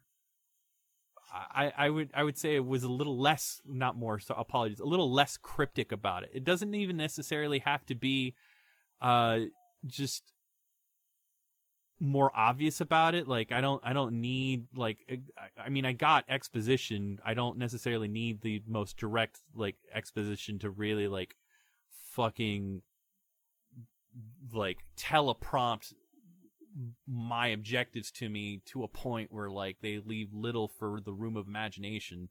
That much I'm not asking, but I think the one thing, like, it's its greatest strength and its weakness. I love the like the overall degree of exploration in Elden Ring, but I hate that, like, you can really just go down the rabbit hole so far that you kind of lose what the hell you were trying to go about it. Case in point, there are like at least 6 different endings and objectives that you can kind of discover. And again, the game literally gives you really have to parse what you do to kind of like get an idea of like, all right, this is how I'm going to go about chasing. Like, you've introduced a goal to me. Now I'm going to go and chase this goal. But because of the sheer density of the world and the game and the paths that you can take, and the fact that there's really no set route, so to speak. I mean, there are objectives that you need to do in a certain chain, but how you go about it, what you do in between, is entirely left at your discretion.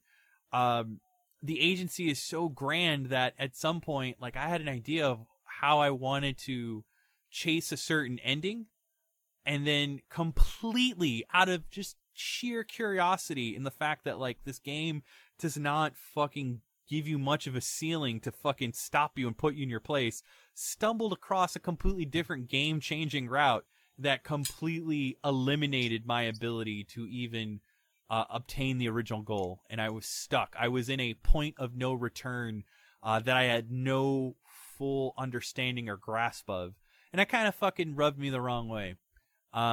So, like, needless to say, after a few playthroughs, doing New Game Plus and starting it all over, it hasn't gotten old. It's gotten intimidating. It's just gotten to the point where, like people ask me constantly, like, the big meta conversation about it is, have you challenged Malenia? No. I have not touched Malenia. There's over 170 bosses, and, like, damn. I think at some point I could. I'm at level 248. I have a confessor build where I, like, have leveled out my arcane and my faith along with my dexterity to where I can dual wield the stupid ass Game of Thrones sword and the strongest fucking scepter of the game, and really just, like, I have basically taken the red mage approach and just, like, injected it with steroids, and yet still, because I've, like, injected such a foolproof fucking, like, meticulously built character build to where, like, I can even tank, like, I played with friend of the show James Milkey, with him and his son. He was having some trouble with certain bosses, and, like, goddamn, like, everything is just a fucking enigma and riddle in that goddamn game. Like, it's sometimes it's appreciative, like, in the same, like, context that I already used to reason my enjoyment of Tunic, but in Elden Ring, like, sometimes it's obnoxious. Case in point, like, doing anything multiplayer. I've done runs with my brother, which I don't think I've played a game with my brother in years. Like, I think the last game I genuinely played with him was Mortal Kombat 10. Like, and that was fucking a good chunk of years ago. So to give you an idea, like, just the camaraderie, the collectiveness, and, like, even then, I'm excited at the idea of playing with Sean, but, like, I believe he's PC only. So that's the one thing that kind of fucked us up. So no crossplay? No crossplay, like, unfortunately. But, like, that's a shame. The game is so good, I wouldn't mind double dipping. It's just a matter of the time and the fact that, like, I've already put so much. I kind of wish you can just carry over data, but, like, the point I'm trying to make is, like, even with, like, this foolproof build that, like, I've concocted to kind of, like, do some dry runs with, like, Milky and, like, kind of, for the most part, tank, because none of the bosses scale. So, like, you can, like, the only time they scale, and, like, they did this purposely, like, all right, so I'm level 254, but, like, when my brother first started playing, he was having a lot of issues with Morgott, and I'm just like, oh, dude, I can nuke him like that. Because I was being invited as a summon into his playthrough, it scaled me to top out at, like, the max that, like, you can, like, it gave me a ceiling. And I'm like, that's kind of shitty, but, like, I get it. And even then, like, I was not able to tank that motherfucker like I normally would have been in any other capacity.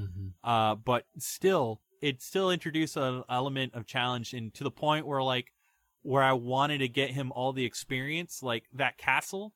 I mean, in my first playthrough, I scaled, we did it the safe way. We didn't go through the beginning, but when I played with him, I'm like, dude, I want you to kind of, like, hang back, and I'll tell you when to come through. I'm going to take out all the distance enemies, and, like, everyone that's shooting projectiles at you, I will fucking kill them dead, but I need to trust you to be able to survive, like, all of the enemies. And then, like, we got to the point when we got him some buku fucking experience.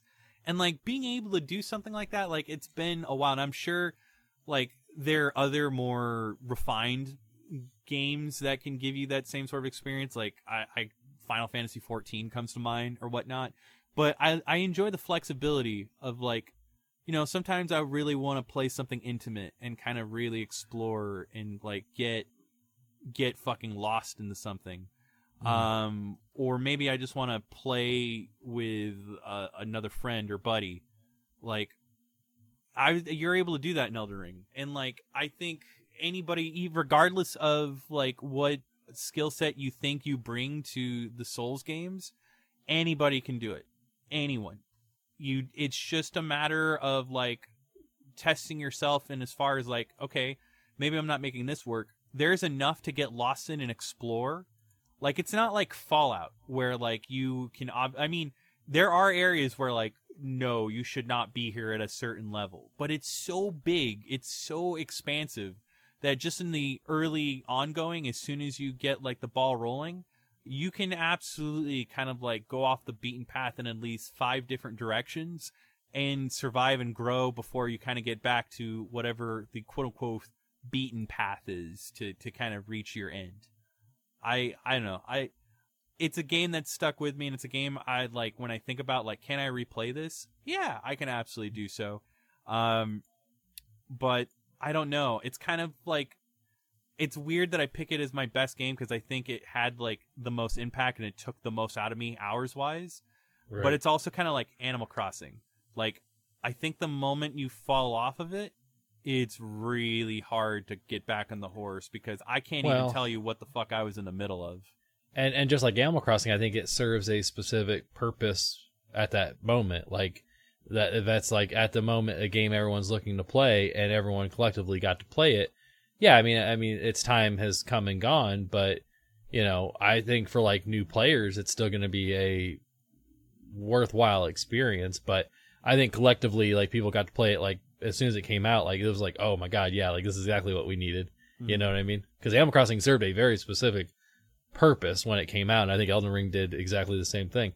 And it's crazy. I completely forgot George R.R. Martin was even a part of that whole thing. Oh, fucking Railroad Martin has his hook. No idea. Like, I don't want to spoil too much, but, like, goddamn, that man loves incestuous forbidden loves that, like, should not be a thing. And he somehow, but it's so weird, because, like, I know the way that got workshopped, and I'm trying to do my damnedest not to spoil it. But Miyazaki's just like, all right, if you're going to do the incest thing, you got to do it in like some fucked up, you got to do it my way. So right. Like, we're going to do it my way and this way. And like, I know for a fact that like he workshopped it. He got involved. I'm just like, all right, I knew you were going to bring incest to the table, but we got to do it. Right. Like this. I was prepared for this. Like, yes. I knew this was coming. Yeah. Like, dude. And like, I wish I can go, like, if you guys ever get curious and you really just read some of the lore and the backstory, you'll know exactly what fucking character I'm talking about. It's a popular boss character. Let's just say that. Gotcha. Okay.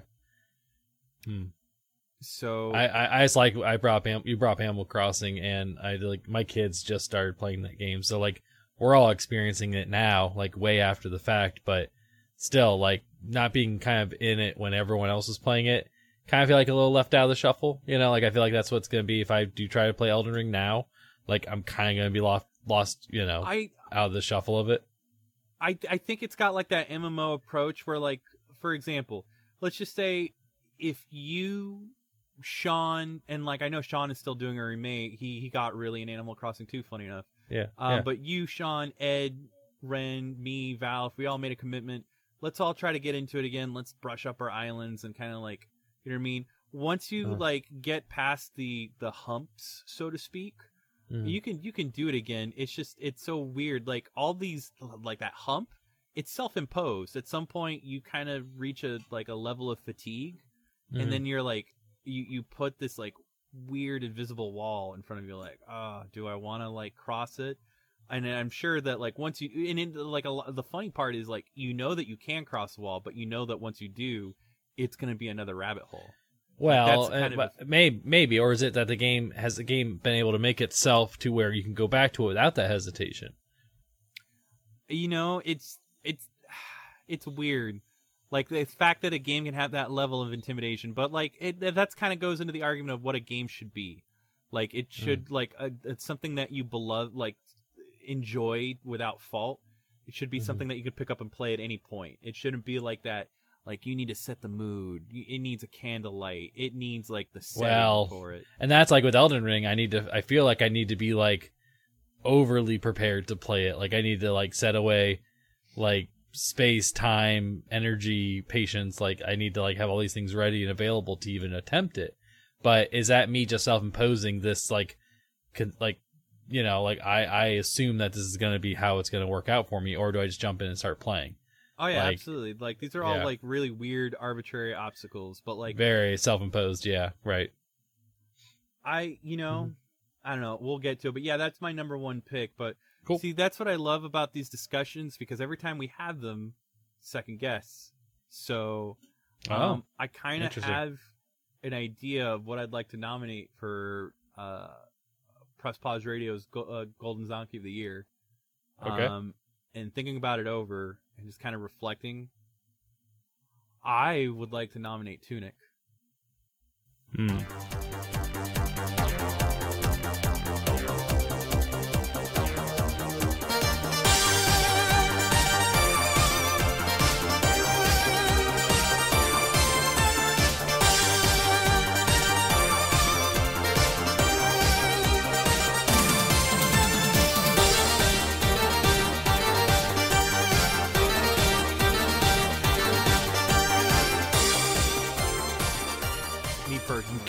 I'm curious to see what you say, Ed.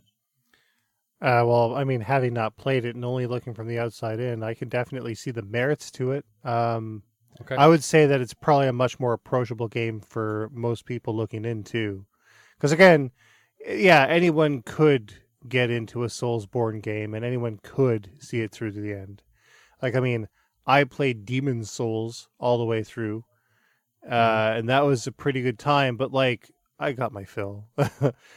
Everything beyond Demon's Souls, I pretty much had enough of, and I doubt that even if I had a PlayStation 4, I'd be playing Elden Ring at all. But I mean, but even then, like, you're an excellent barometer, Ed, because I guarantee, like, just for the sake of argument, you have Games Pass, Elden Ring and Tunic. I know Elden Ring's not, but let's just say for the sake of argument, it is. And like the price of admission is completely removed from you, so like you have the chance to install both and play both. I feel very confident just knowing you as a person and just being your colleague and friend for nearly 2 decades, that Tunic will absolutely leave you feeling way more than Elden Ring. Oh, 100%, yeah. It just it's weird because like when we talked about it, like it challenges the very idea of game design in terms of approachability, and then just like problem solving, processing, discoverability, like all of that is just thrown in such a weird, chaotic yet like exciting like whirlwind of like it stays with you. That's my like philosophy for like what I feel. And like, yeah, Elden Ring stayed with me, and yeah, we had a lot of fun conversations, and we can do that. But like when we were playing Tunic and we were on it, we had that exact same vibe. Only we had some heated discussions too. I still like I want to love the world it's trying to give to me, but I wrangle with the idea and thought that this world can exist in spite of me, and I hate/love it for it. You know what I mean? And like you, on the other hand, you are so along for the ride, and I want that energy going into the but like, you know, that just that those conflicting approaches and just something like that, like something in such an idealistic and otherwise like incredibly fulfilling experience like Tunic, with everything so whimsical about it, especially like the music we went on and on for. It made me realize, like, God damn, this is really just a fucking really special game that, like, doesn't come along too often, and, God, should really be experienced by everyone. And, like, that's my argument for it.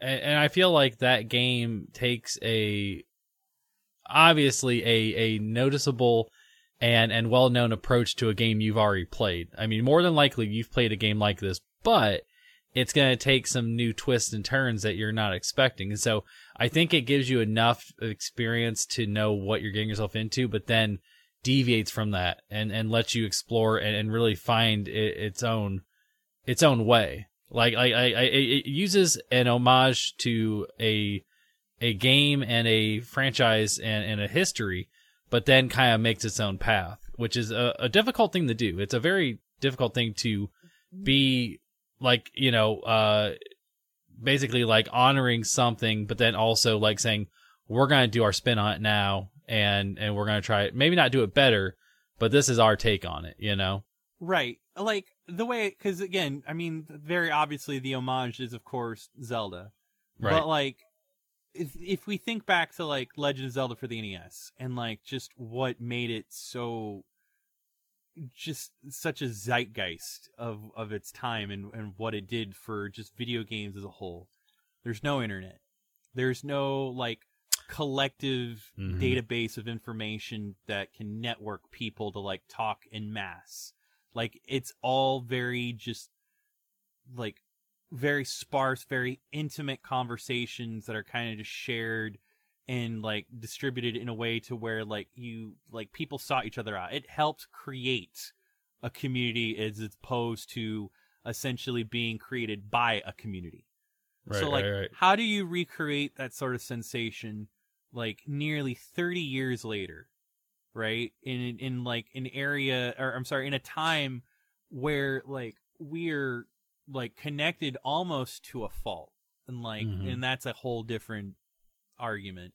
And that sense of connection and access to whatever we need, like, how do you create the same sort of like obtuse, like very peculiar fucking like experience of a game to where you have to like really bump and navigate and discover and still go right back to the roots of like, networking through like contained circles and kind of figuring out what it is. And even like with the internet at your disposal, because it's so cryptic and just like enigmatic in design purposely, just so that way, like it really does give you back as much as you put in, and you can't rely so much on like the output of others to do that for you. Like, and they did so by taking it out of the equation entirely. Yeah. Like, that's what I think and that's why it's like, it's an incredible, like, if there was ever to be like a course of like, how can you effectively redefine game design? Like, how can you make something fresh again? At some point, can creativity peak? Can you like reach a point where like every type of game has been done before and there's like no other game, and like, no, like this is like, that is a perfect testament that there's very much like fuel in the tank, like that video games aren't creatively bankrupt, that like media in the creation in and of itself, regardless of whether or not it's a fucking like a superhero sequel or like an indie art house film or like a acerbic take on like capitalism and like a hidden inside a science fiction book, like released by like New York's top 10 selling like author that just like crept up through like some sort of like BuzzFeed recommendation. Like all of these like very mundane things that we've kind of come to expect or predict or enjoy, like this game is something that turns it all on its head. It's all upside down, but it's like for the better. Like, it's not subversive for the sake of being subversive. It does something with it. It leaves you feeling something. I don't know. I've gone it like I've said it as much as I can. I think, and that's me. That's my argument for it. If you have a better one, fuck it, dude. Like, floor is yours. Nope. I think you've nailed it on the head. I think that for what it does, and for at the time that it released, it absolutely is starting to create a discussion of what games can be. You know, I mean, what they can accomplish outside of what is normally expected. And like you said, everything they do well. And you may not agree with it, you may not expect it, you may not like it initially, but you eventually grow to appreciate it. Yep. And I think that's honestly like the lasting effect of a great game is that eventually you come around to it. Whether you really want to or not, you eventually come around.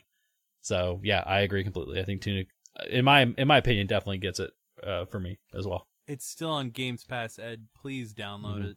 Like, I need to go back and play it and finish it. Is probably my next goal. Like, I would love, doing that now. If anything, I would love to, and I think this is another thing. I would love to Games Club any of the Golden Zonkies we pick. Right. But yeah. like, yeah, and please try Citizen Sleeper and let me know what you think. I'd love to have that conversation too. Absolutely. Like, I'm gonna download that. I'm downloading Grand Cross. Yes, I will try that as well, and I will eventually try to tackle Elden Ring at some point. Yeah, I think Elden Ring's gonna be like another, like, I don't know, but like, that's just me. But I guess real quick, because this definitely got on a little longer than like I anticipated. I luckily made an argument for my 3-year-old Mako Shame. There's a few others that suck. I think Jeff Keighley is a great nominee for that. I've never thought he was a bigger fucking phony than this year's Game Awards. Like, how goddamn dare he behave the way he did during the onset, just because like you like set about creating like this professional event that you felt was supposed to do an actual service to video games and acknowledge and appreciate the people who like worked to do so. And then like the first award goes a little, because like you have somebody that embellishes everything that you wanted out of that, and they went a little long in their passion speech that put you behind fucking like showing us bullshit trailers. But you know what I mean? Like it just completely defeated the very spirit that he apparently championed. And I just realized, like, fuck, here's our yearly reminder that Jeff Keighley's a fucking sellout. So I don't know. You gotta make sure you make time for Al Pacino, who doesn't know a fucking thing about games, but here he is anyways. Dude, like, he looks so fucking lost and awkward. Like, I will say, to be fair, the voice actor for Kratos, like I'm sure that was a moment he'll never forget. Like, good for him, you know, that he was able to get that moment. But at the same time, I was like, what are we doing? Dude, let Christopher Judge, like, he been, bro, like, he's a seasoned voice actor. To get like an accolade of that, like, the dude's been like a part of like 10 seasons of like an ongoing project, like, you know what I mean? And like, he's getting acknowledgement. Like, he's now gonna be recognized as like the voice of like one of the biggest characters in video games. Like, fuck it, like, bro, like, let him. Like, I don't know. It got under my skin. No, my 3-year-old Mako Shame, besides the fucking like Dorito ass slinging sellout, is fucking Pokemon Scarlet and Violet. Like, Jesus Christ, what a step backwards. Like, even then, I'm gonna probably play it just to see if I can get that stupid Cinderace, but I don't know. I'm already fighting to give a shit, and that should tell you everything you need to know about a disappointing Pokemon game. Right. What about you all? Do you have anything? I'm gonna throw in the Astro City Mini V. That machine is a little bit of a travesty, if I'm totally honest.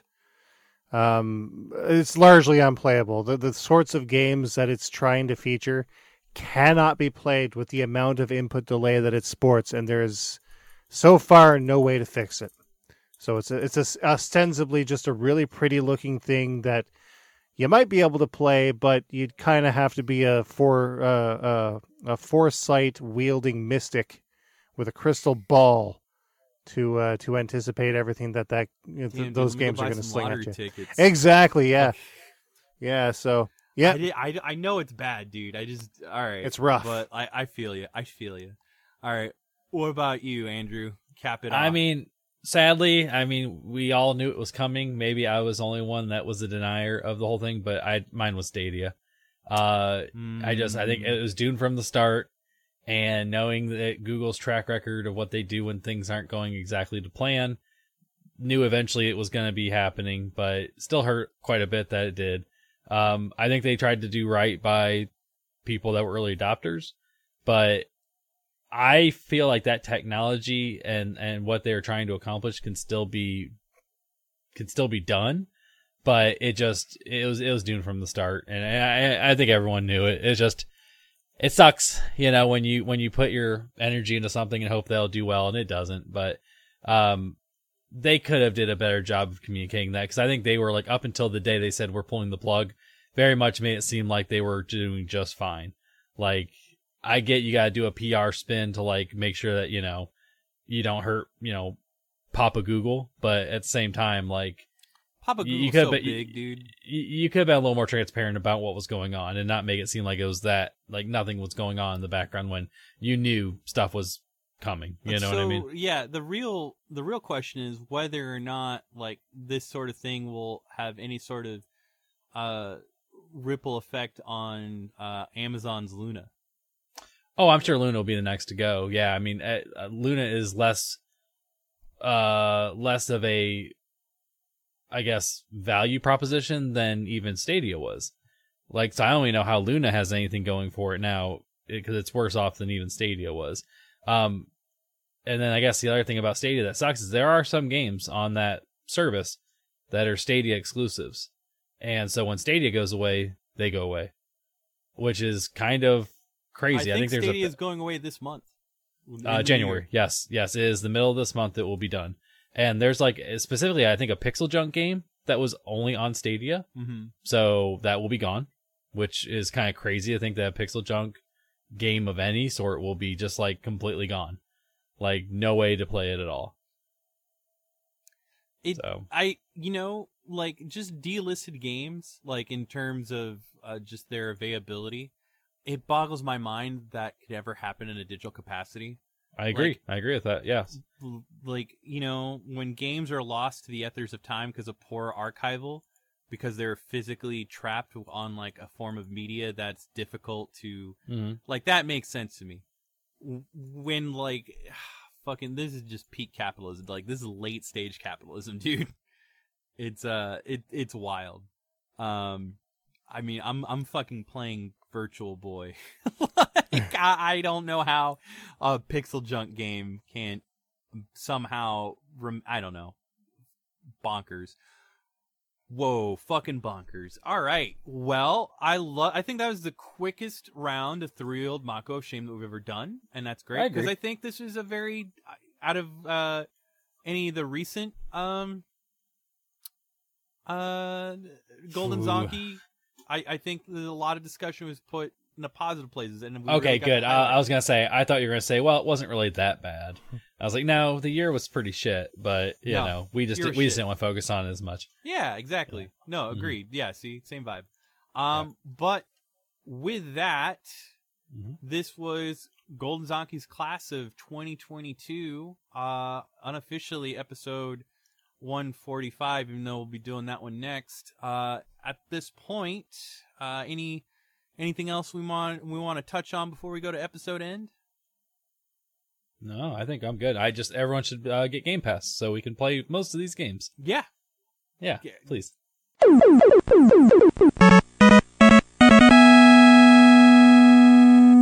All right, so you just finished listening to Press Pause Radio, class of 2022 for Golden Zonkeys, and yes, a glowing endorsement for Games Pass. I cannot stress it enough. Continually, yes.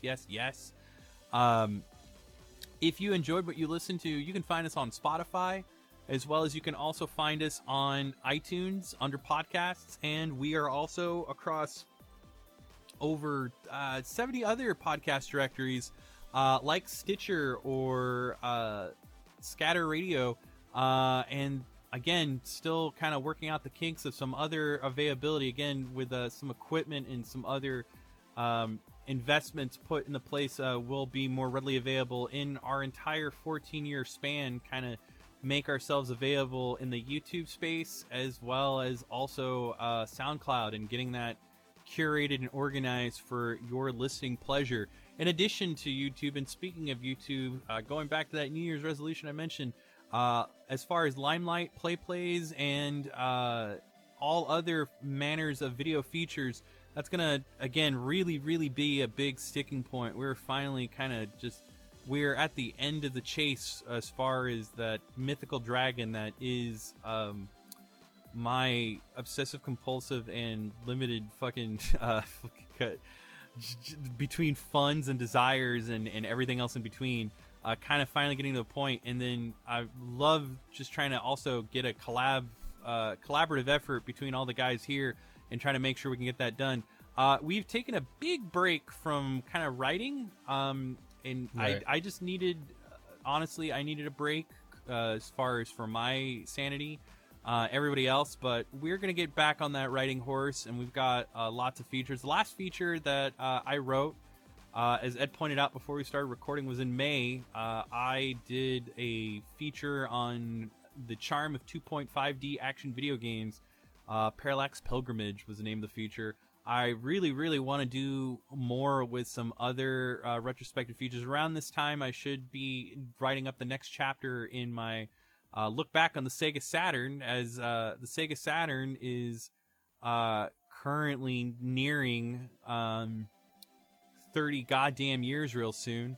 So definitely want to go ahead and get back on that horse, as well as also touch base on a little bit of what Digital Eclipse has done with Atari 50 and just kind of like how they changed the game with compilations. So there's definitely tons of coverage that I want to get into, and I definitely have a lot of ideas that I've also workshopped just on my own time, as well as behind the scenes and our backstage discussion with you guys, that I'm excited to really bring to the table. Speaking of celebrated video features for Press Pause Radio, Ed, talk to us about CHC, my guy. Well, Casually Hardcore has some features that I've got in the works at this time. A lot of leftovers from Bullet Heaven that I'm going to be repurposing it into the series. For those of you not in the know, Casually Hardcore is a much more laid-back series that sort of examines games in a non-review format, just giving my personal thoughts and demonstrating various features therein. Coming up next is, of course, the Akai Katana Shin feature, which will examine the Steam and PlayStation 4 versions of the game. We are also going to be covering everything following, but not limited to, Death Smiles 1 and 2 on PlayStation 4 and Switch. The portable monitor IPS LCD for PC Engine. And Blaster Master 03 for the Switch. And Wild Guns on the Super NES. Ooh. Yeah. I'm excited for that. I'm like, Val got me Wild Guns, the remake for Switch, a couple Christmases ago that I forgot to plug in. I've been excited, really. Wild Guns Reloaded? Wild Guns Reloaded. Yeah. I just like... This one here is the reissue from Strictly Limited Games. We've got the regular and PAL versions. And the purpose behind the PAL version is that it's the same shape as the Super Famicom. And they say that actually it will change its clock speed depending on what it's running on. So if it's on Super Famicom, it'll run 60 hertz. If it's on a Super NES from PAL Regions, it'll be 50 hertz. Neato. Yeah. All right then. Well, I guess with that being said, you guys enjoy your new year. Hopefully you guys all fucking boot up and give these games a fair shake. And if you guys have any, thoughts or feedback, by all means, get at us. We're on Twitter still, for as long as Twitter. For now, yeah. For now. You can find us on Facebook, as well as you can also find us on Steam. I would like to kind of get more involved with the community aspect and kind of like start doing some... I really want to bring back games clubs and stuff like that. So anyway, do that, as well as also kind of really just completely kill our forums this year and replace it exclusively with Discord, now that we've kind Myself, I've gotten comfortable with it, and it's been more of a very easy to access means. Definitely want to put the channel that we have on Discord up and just invite everybody over to really just fucking just talk shit. Just get in on it. I told you wouldn't mind it. Oh yeah, Discord's great. I still mind it. Now I know how to use it. It's amazing on your phone too. That's like the best thing I can say about it is I use that shit on my phone all the time. Yes, I've gotten the hang of. Like I said, there are certain things that I don't like. Like I still very much like bring some boomer energy to it that I fucking hate. But like I at some point like I've kind of gotten the hang of it. So absolutely gonna make that priority to make sure that we can get. Definitely do some watch parties. In Discord. Yeah, I would love, dude. Especially if we can bring back the anniversary episode, we can fucking.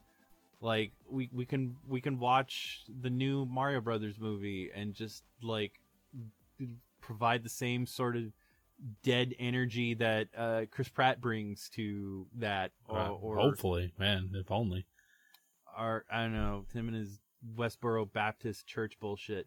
I don't know what fucking church. I just know it's a bad church. He's a bad church. You're a bad church, Chris Pratt.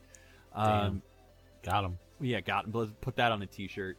Anyway, this is Georgia Boy Zax, and if you're gonna be a dipshit on the internet, make sure that you aren't a fucking stupid dipshit that picks a fight with like someone well above your fucking punching weight. You fucking rubbery ass nippled fuck. Fuck. That was aimed at someone specific. That was Andrew Tate.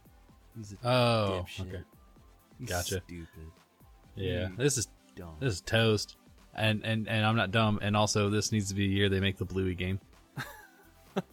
That's not out. No, they have no Bluey games yet. Fuck, we need a Bluey game. Stat. They will. And this is Ed, and while I might be dumb, I am not Andrew Tate. Dude, you're the exact opposite. You're Ed Horry. You're amazing in every shape of the way, and you go left to right the way you're supposed to. Flattery will get you nowhere. Yeah.